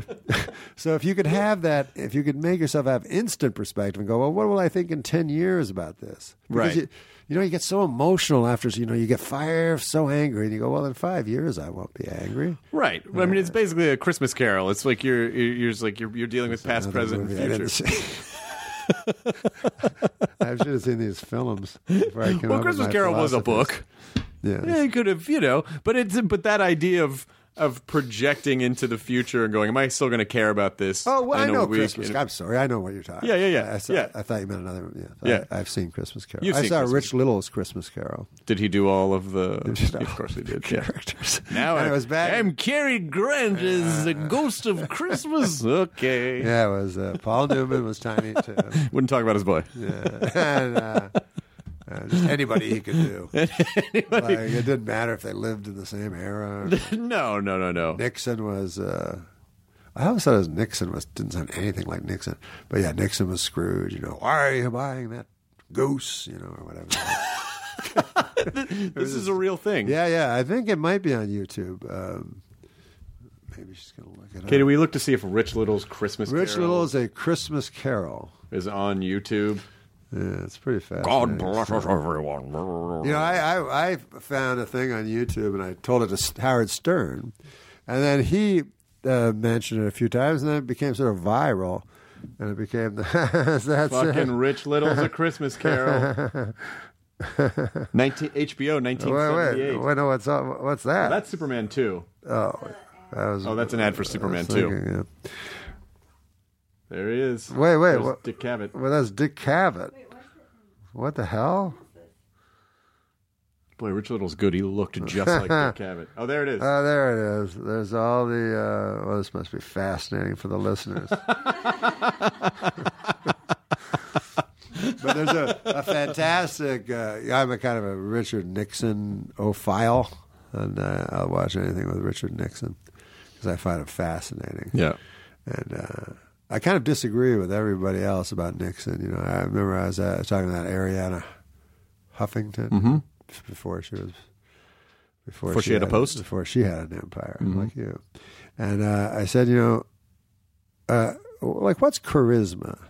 Because they say, Kennedy had charisma, but Nixon had none. And yet, if I'm flipping through the channels and I see Nixon, I stop and I listen. I find him fascinating and intriguing. So isn't that charisma? I just asked this on the air to her. And she goes, what, are you stupid if you think that? She goes, be stupid? And I'm like, well, you're the one that married the gay guy. She married a gay guy.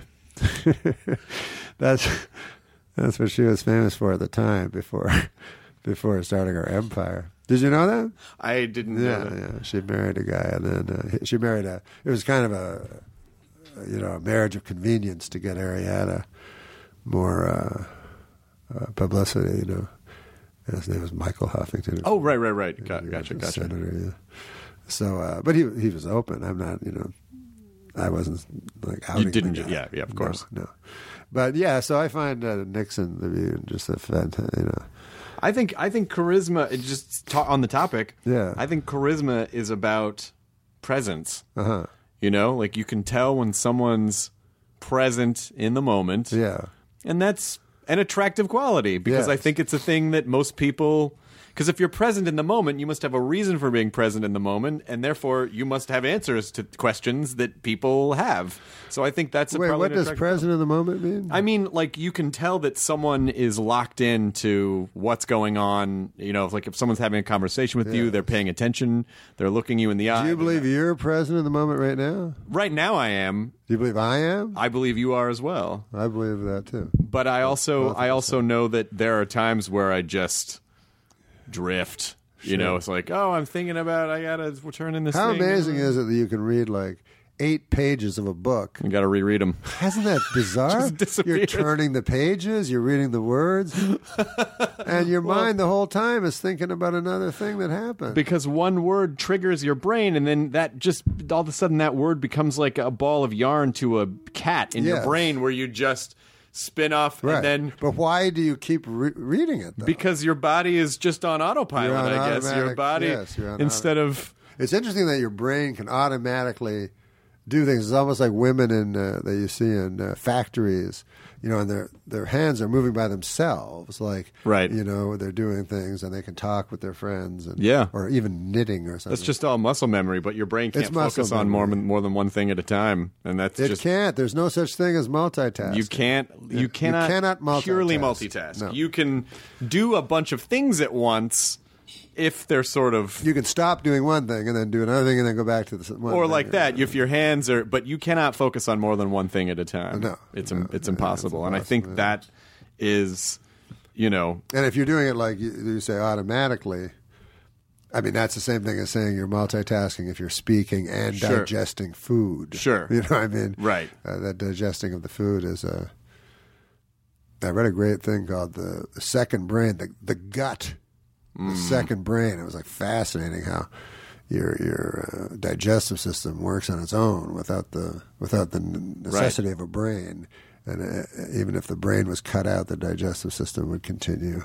Oh wow! Yeah, it's Well, they're even talking about using the gut bacteria as a treatment for obesity because they're basically doing a poop transfer. They're scooping out stool, and they can put it in another. The idea being that this bacteria is healthier and will create more balance in your gut. There's a lot of stuff happens. So in what the do they gut. do? They scoop the. I like to think two people just put their butts up against each other. Oh, it's a transplant. It's a transplant, So yeah. they scoop the stool. It's like gut bacteria, yeah, and they transplant it into another person. The theory being that just creates a healthier balance. That used to be a hobby of mine. Yeah. I never thought of it. That's therapeutic. Yeah. Now you feel better. Now you know you're doing It's it for like science. the guy that just looked at the piece of bread with mold on it and invented penicillin. I could do something with that. Yeah. I'll bet that would help sick people. Yeah. But I also think this. But I would never go, hey, this stool I've scooped from my buddy's butt. I should put this in my stomach. Yeah, I shouldn't have fun with it. I probably should throw this away. Yeah, to be honest, I should probably. I'm not even just- sure why I'm holding It's on a to this. bad habit. That's another thing life is. It's funny when you do an autobiography because you think, you reflect on your life. And I really think habits are everything. You know what I mean? And if you have bad habits, you're in trouble. Sure. But if you consciously say, I'm going to have good habits, your life just gets so much better. Sure. You go, I'm going to drink water. That's going to be my habit. Instead of smoking cigarettes, I'm going to drink water. Mm-hmm. And of course, the bad habits are easier, and to fall into and everything like that. But I know there's addictions also and stuff Sure. like that. I mean, I don't know. You know what I mean? I don't really know because I don't know if research has been done where, they say something's an illness. Because an illness, I don't know why they use that word, really, because an illness is something that you can be treated with, narcotics or penicillin or antibiotics, and just calling it might just be a bad choice. Like, it might just be a bad habit. You might not be compelled to do it. You know what I mean? First of all, it's fun to do. You never hear of people getting addicted to terrible things. You know what I mean? Well, that's not true. As soon as I said it. I love the instant backpedaling. Well, actually. But they think it's good.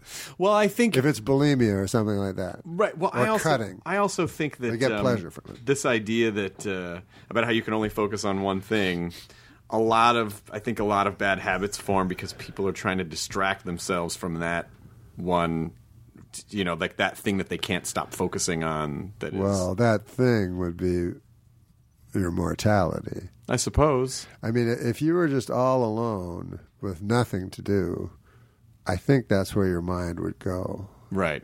And I think the more stuff you can do, the lesser you can think of that, And that must go all the way back to what we were talking about with your dad retiring and just sitting around and be like, well, now it's just mortality all day, every day. Exactly. And it's right there. I tweeted Richard Dawkins, the famous atheist. Yeah, I know he is. And, of course, he just thinks I'm a moron, because he went to Cambridge and I dropped out of high school.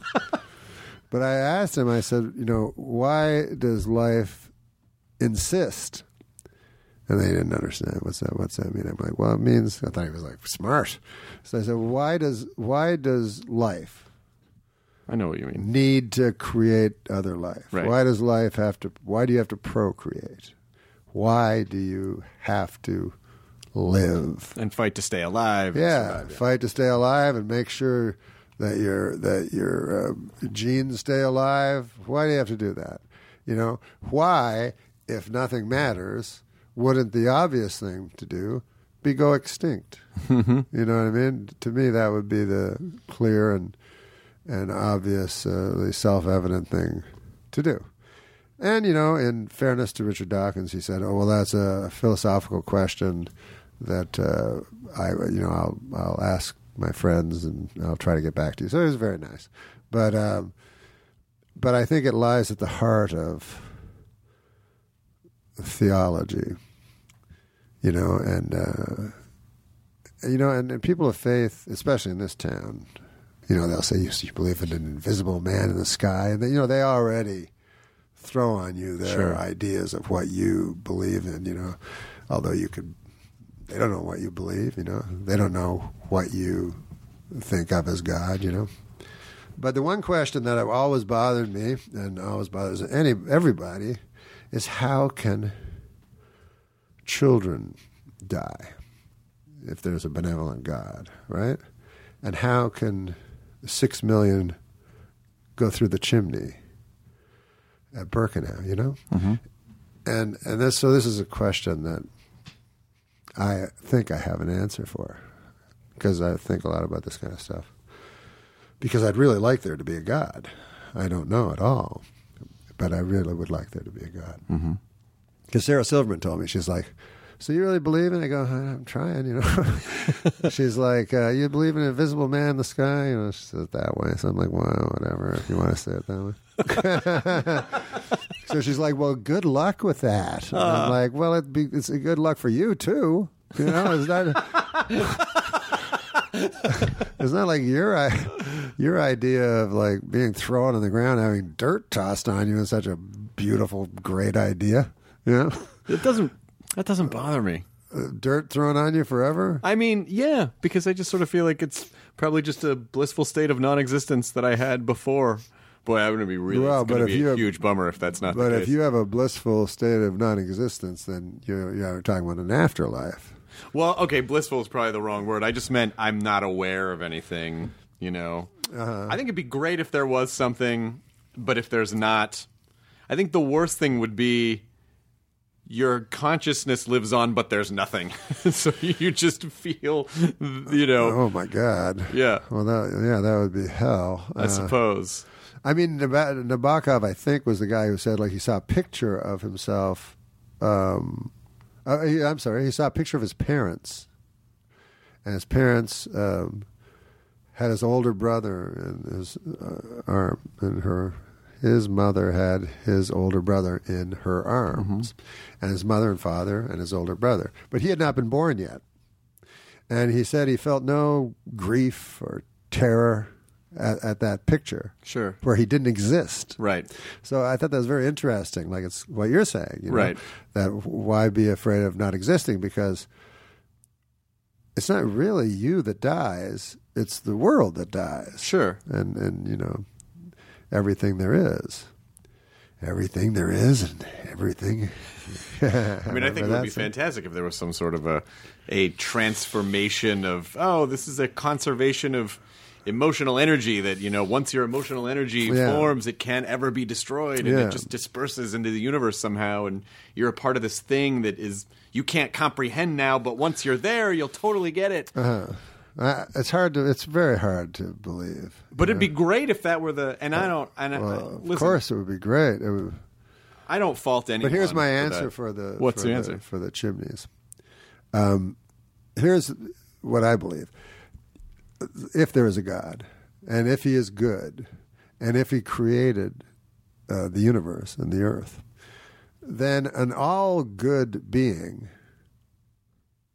what can he create? He can't create good, because that would just be expansion. Mm-hmm. So all he can create is bad.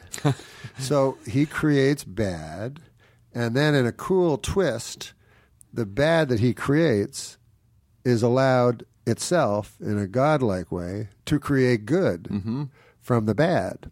Because originally God created good from the bad, then bad from the good, and then he gives man the exact opportunity. So just from a standpoint of logic, which, is what atheists always try to say, I believe that there is an answer for the question of why God allows horrors, and that's what I come up with.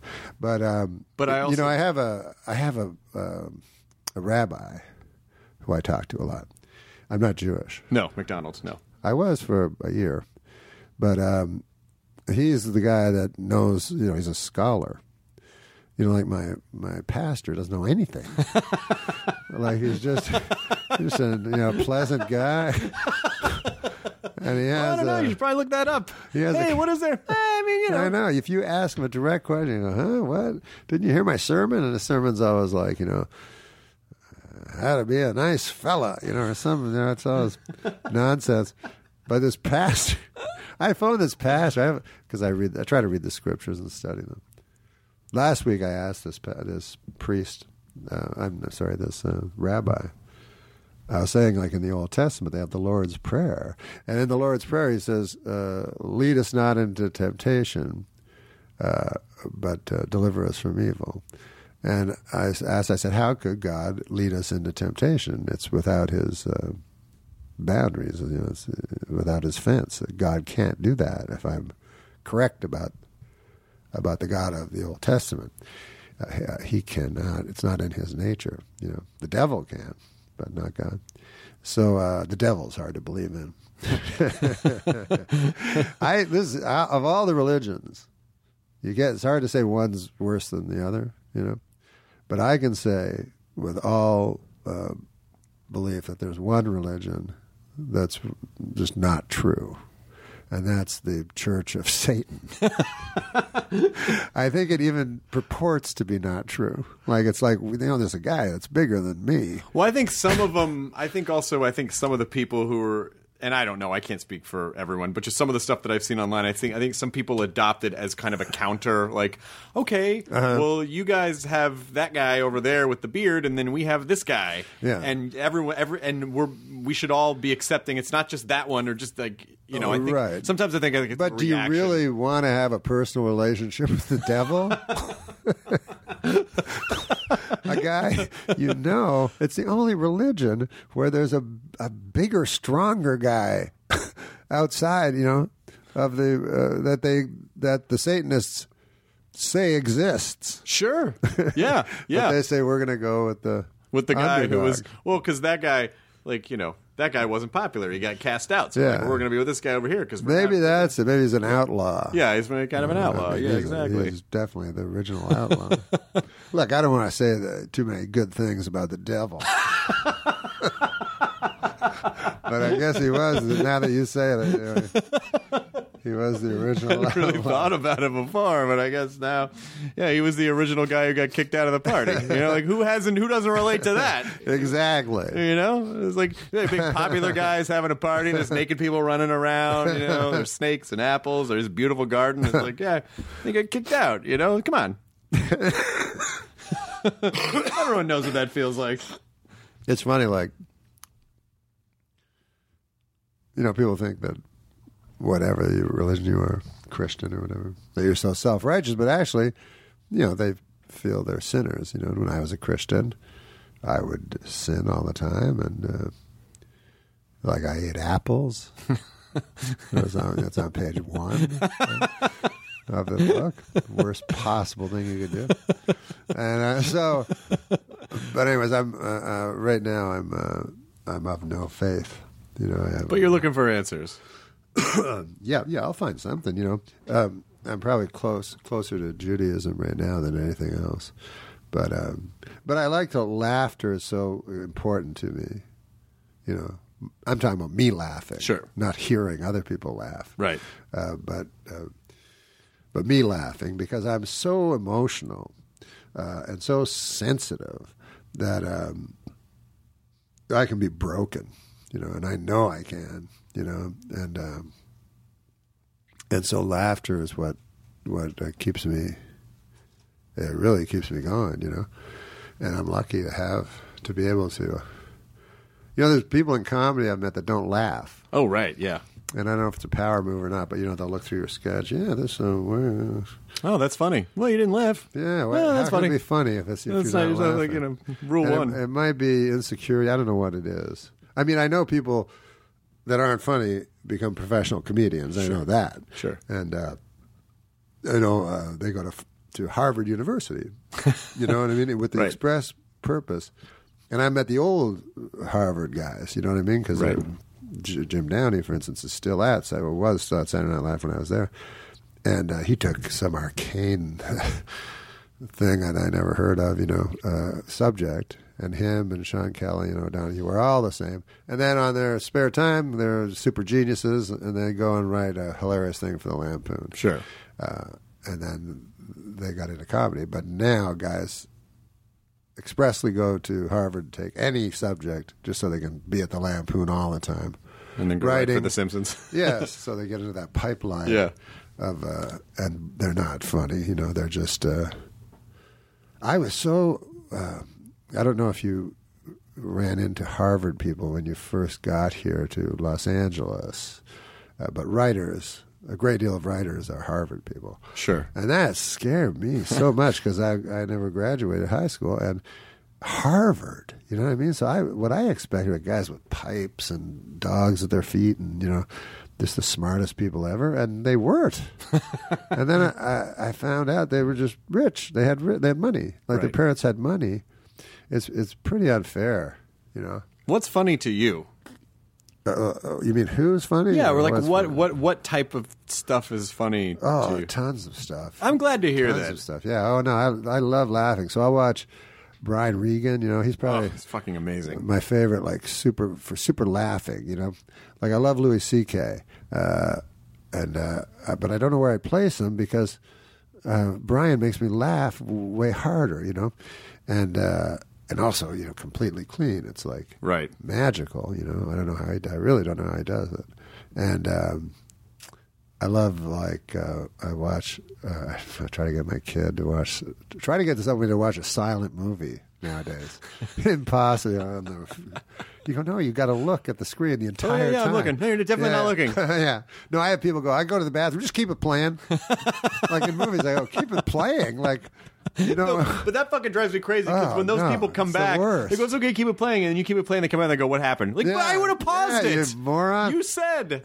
Keep it playing. Like they can figure it out when they get back. Well, that's also kind of a little bit of a power move to say, like, your thing's cute, but I get it. Probably, Yeah, right. yeah. I mean, whenever that's the thing, like I have a kid, whenever you push something, it never works. Of course. You know what I mean? You say something's real funny, and of course it doesn't work. But there's so many great comedies, and, with Netflix, they had Fargo, and...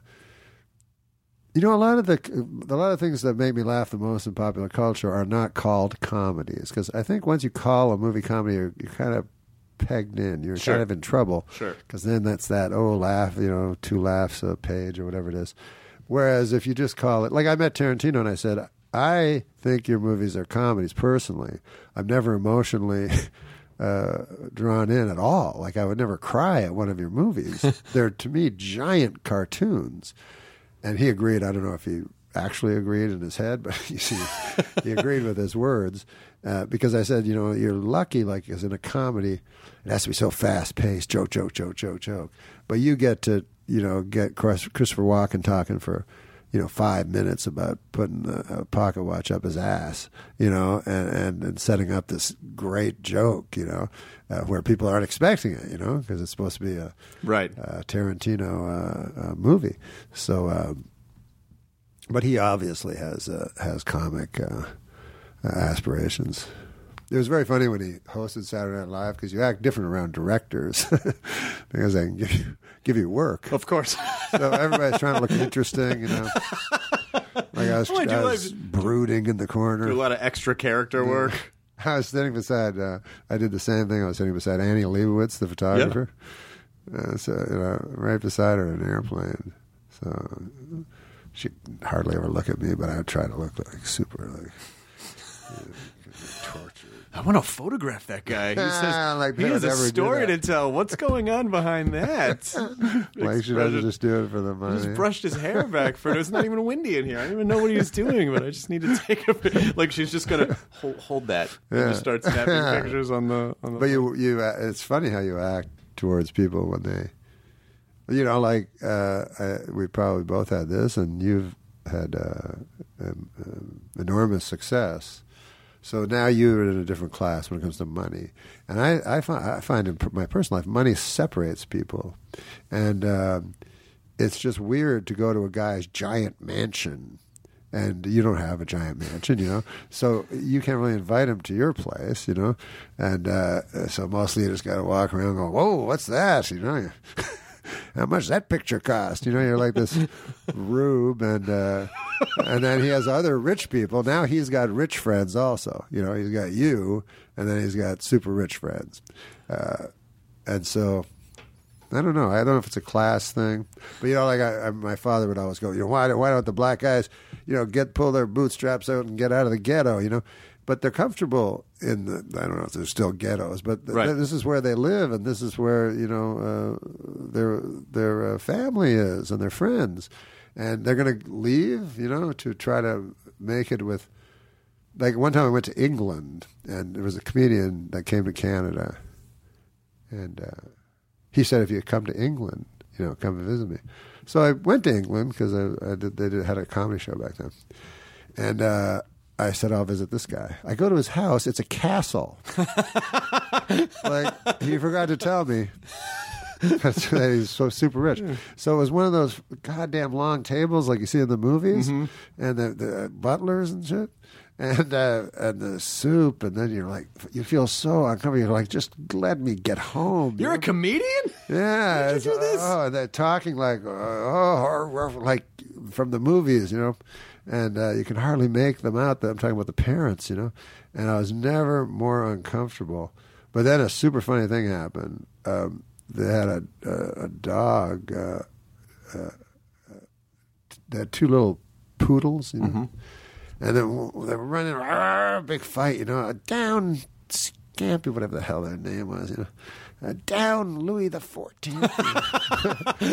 And so we look over, and we're all, they're all fancy. I don't have any good clothes, but they're all super fancy. The butler's there and everything. And then one of the dogs is eating the other dog's shit. Because gut bacteria. Yeah, exactly. He's just trying to create more digestive. Because they don't know they're rich. The dogs. The dogs have no idea how much money they're worth, but I bet their dog's shit was a better meal than most Americans have. Yes, every night. Probably more true. Protein. That's probably true.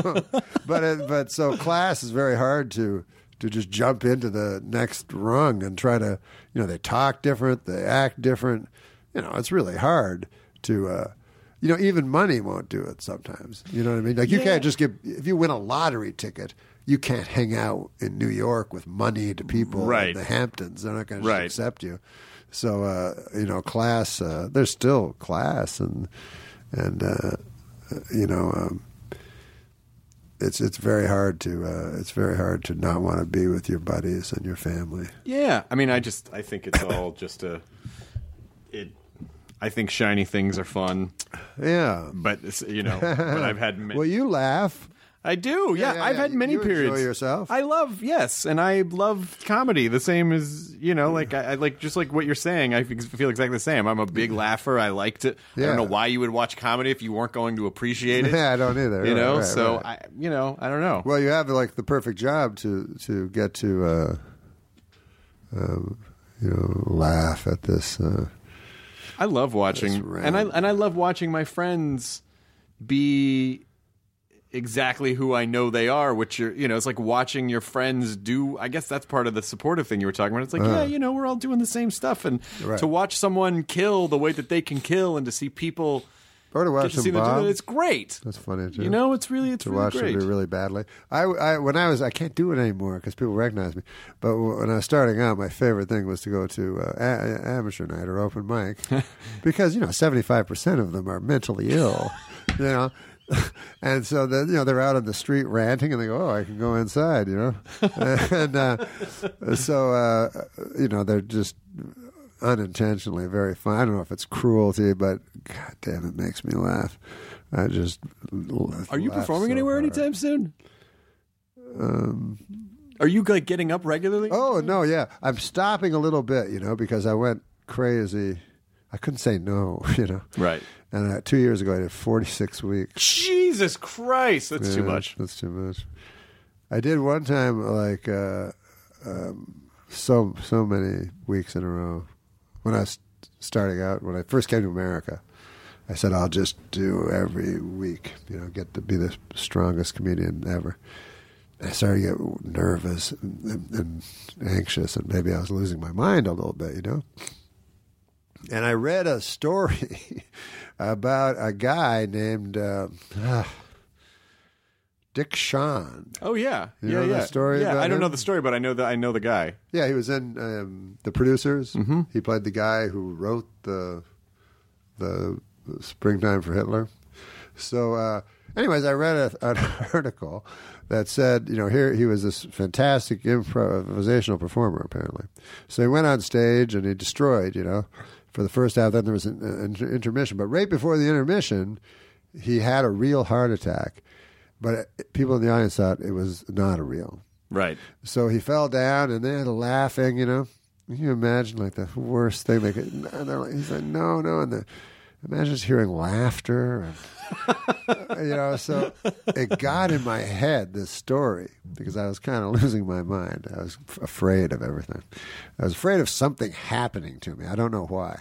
But so then I thought that's going to happen to me. You're going to have the heart attack. Yeah, because I got very nervous before I went on stage. So I thought, well, nerves can lead to stress, which can lead to a heart attack. That's not unreasonable.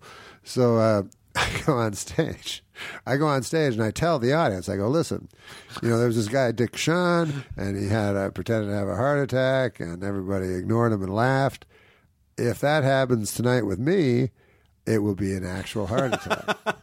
So after I say that, everyone laughs. And I'm like, oh, fuck, in my head. I'm like, now I've done an even worse thing. Now they really think it's a joke. Yeah, now if I have a heart attack, So then I go, no, folks, no. I go, I know now. It looks like if I have a heart attack later, that this is a joke that I set up now. I go, no. It's definitely, I can't strongly enough emphasize that it will be a real heart. And now people are going, okay, we understand, but what the fuck? It's the unfunniest thing we've ever heard. And so I never recover. And then I remember at the end of the show, a guy came up to me, he goes, I didn't like much of it, but I liked the first part. But at the end, you should have pretended to have a heart attack. And I was like, no. No, it's the opposite of what I would say. So then I quit. I got off the road, and I said, I need like a couple of months off because, you start forgetting where you are or what day it is, what it's like to be a human. I want to. When you start performing again, will you please let me know so I can come see? I would love to. I would love to come see. I would love to come see it. Well, maybe we'll all do a show or something. That'd be really fun. That'd be really fun. It's good to go to that Comedy Magic Club where everyone likes you, no matter what you say. Yeah. I mean, the Comedy Store's been fun. The Comedy Store's been really fun. Which room? The main room. Oh, what's that one? It's the big room. That room's great. No, that room's awesome. It's going but through the this original renaissance. Room is tough. It can be tough. Yeah, it can be tough. Like if it's, if you go have a late spot in the middle of the week, it can be. I think my friend Adam Egett, who was a manager, is responsible, strong, because I've seen him. Like, I'll be with Spade, and he'll go like, if you ever want to do sets, I'm telling you, man, they I'll take care of you. Really done an incredible job there. It is such a great. There's so much energy there. Yeah. And it's so lively. Yeah. It's really great. It's Adam Egett. Adam's done great, and then the improv also has like stepped up their game too. It's actually a really good time for comedy in LA. It is a good time, and I was there for the first comedy boom. Yeah. But that one sucked because. They would just put comedy everywhere. Right. And comedy doesn't work everywhere. And now they put, the guys do their own shows. People, the kids do their own shows. Yeah. In the back of a pizzeria or something. Yep. And it's a great crowd and, stuff like that. But back in in that first comedy boom. I remember there was one time. It was in Ottawa. It was me and another a comedy named Jeremy Hotz. We were the only... yeah, I know. Oh, do you know Jeremy I know who he is, yeah. So we were the only two Ottawa comics. So the manager goes, we got you a New Year's gig. And it was this huge New Year's gig, because we were making $15 a spot. And the New Year's gig was paying $50 for each, $50 for me and $50 for Jeremy. So we were very excited, So they said, go to the Chateau Laurier, which was the biggest hotel in Ottawa, to the McKinnon room, And so we're like, okay. So we go, we're real nervous, we show up in suits and everything. And we say to the lady, like, yes, can you tell us where the McKinnon room is? And so there's no McKinnon room, So anyways, it turns out to be a room in the hotel that a guy named McKinnon... So it's like, so we go to this. They give us the key. Oh yes, Mr. McKinnon gave you this key to go. So we go up to the room. It's in 402. So we open the door. It's empty. It's got like platters of food and stuff. And so then a guy comes in. We're really like nervous. And the guy goes, "Hi, Bill McKinnon." And he goes, I'm doing a thing for New Year's for my friends, Magical Mystery Tour, and I take them to all these sites, and we're going to go to the canal and skate on the canal, and we're going to go get some taffy at the taffy shop, and then we're going to come here third, and you're going to be the comedians. So we're like, oh, God, oh, yes, of course, yeah, that's good. And so they go, so they're going to come in and eat, we have food for them and to drink, and then you'll come out. And then, so we go, well, where will we come out? You have to hide, Oh my God. So Jeremy, he was the MC. He hid behind a curtain, like in a Inspector Clouseau movie. Yes. He hid behind a curtain. I hid in the bathroom with the light off.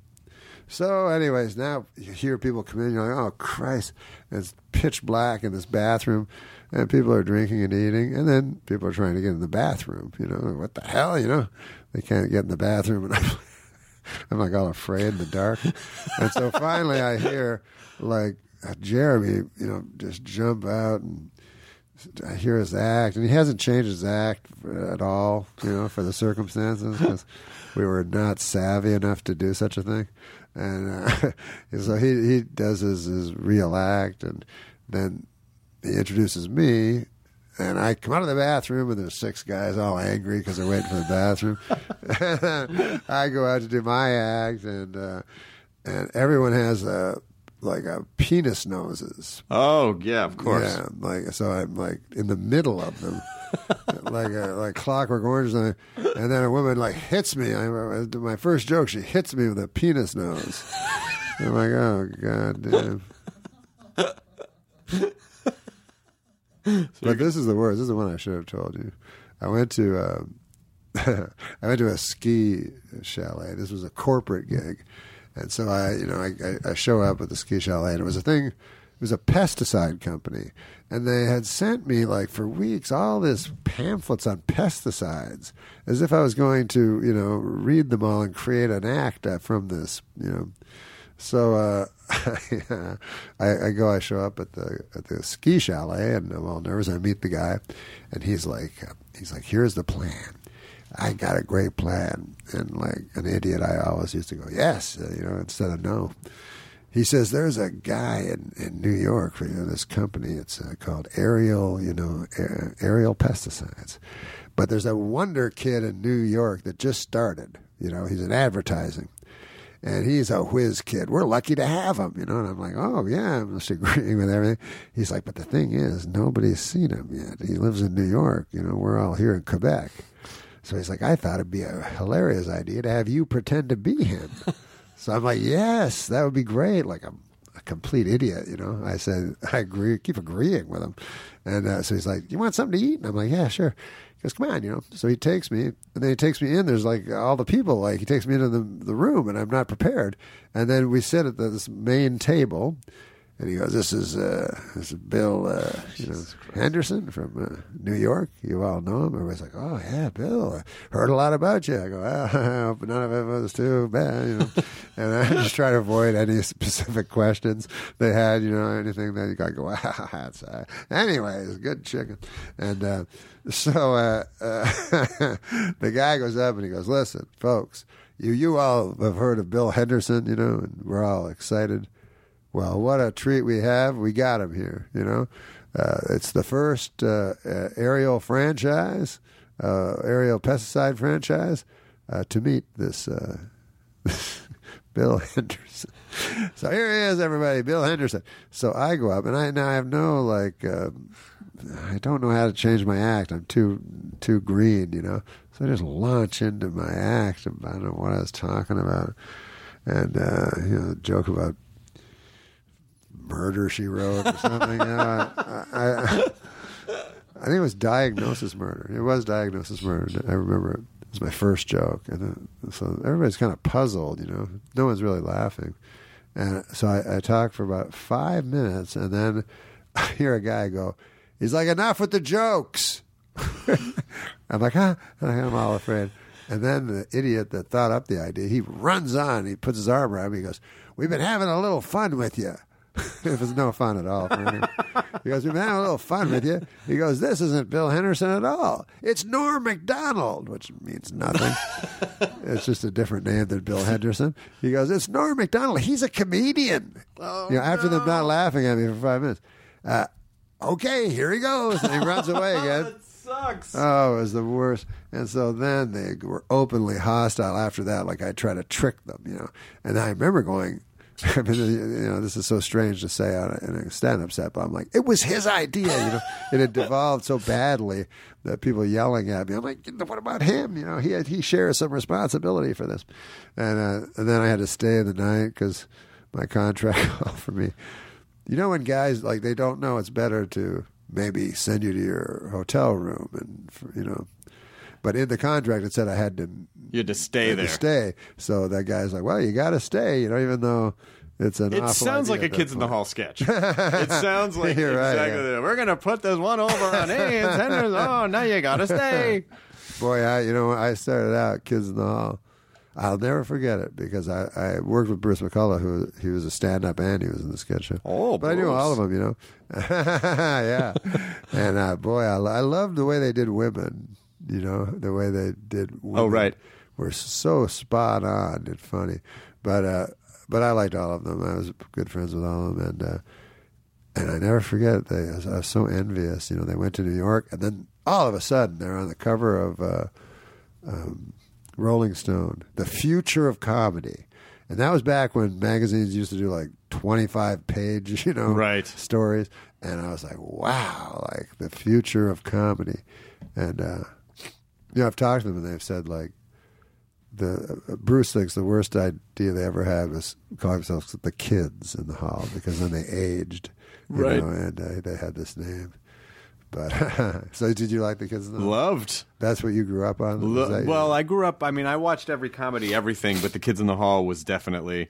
I liked a lot of British and Canadian comedy because tonally it was just a little bit different. I mean, there was good American stuff. I like American stand-up, but I liked a lot of the British and I liked Canadian SCTV. Yeah. So I think like America is great for stand-up. Is by far the best in stand-up. Yeah. You go to that Montreal Comedy Festival. There's people from all over the world, and right. then only the Canadians only the Americans are funny. But British and British and Canadians with sketch are much better. Spectacular. Yeah. And like Kids in the Hall was right up there with Monty Python for me, Will you please let me know when you're doing stand-up? Yes. Maybe you'll do it too, though. I would. We'll get Bob Saget. I would absolutely. But now I'm self-conscious because some of my material lately was a little confessional. But Wait. Well, it might not be confessional in the way that I don't like. It might be okay. Just after every joke, I'll just go, Norm. Like I'll just be really nervous. Well, you know what? It's not fair because I only saw one guy. I know. And he was bad. I know. And Rich Scheidner told me there was a thing called confessional comedy, which I didn't know what it meant. It's very true. It's very true. Yeah. It's very true. And so yeah, I just saw one guy. So it's really unfair of me to have any decision. But people should pick up your book. I'm just an old man. Based on a true story, a memoir, Norm Macdonald. Forward by Louis C.K. Oh, Louis was so nice. Louis. Because they asked me, can you get guys, your friends? And, it's the worst when they ask you that. You ask your friends, and I'm like, no, please, I don't want to do that. Will you write a thing? What do I write? I don't know. Like, don't you guys know anyone? Like, I love. God, they didn't know anyone. They're like, do you have his phone number? I go, I don't. What? Can't you find anyone's phone number? There's sort of an understanding of the apology request, which is 2 paragraphs of, I know this is dumb. I'm so sorry. Yes. I am sorry for asking you to do this. I don't blame you if you never want to speak to me again. Exactly. Would you please write this thing around? And again, I know how shitty. I know.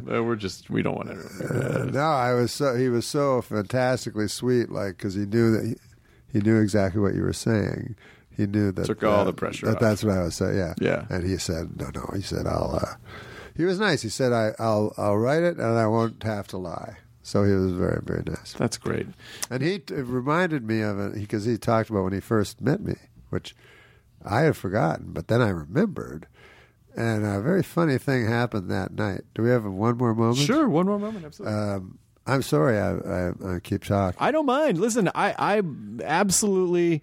It's first of all, it was a shock to me that you remembered that we had met before. Oh, sure, of course I remember. And that you. I don't know. I didn't know what to expect. We have never really talked at length. No. And so I don't know if you're like, I got to do this podcast thing just to. No. I remember. It was really pleasurable talking to you. No, I remember meeting you. I remember it well. Yeah. Shoes. Enjoy your burrito, everyone. Baby, great way to end it. All right, you're okay, baby. Now leaving Nerdist.com. Enjoy your burrito.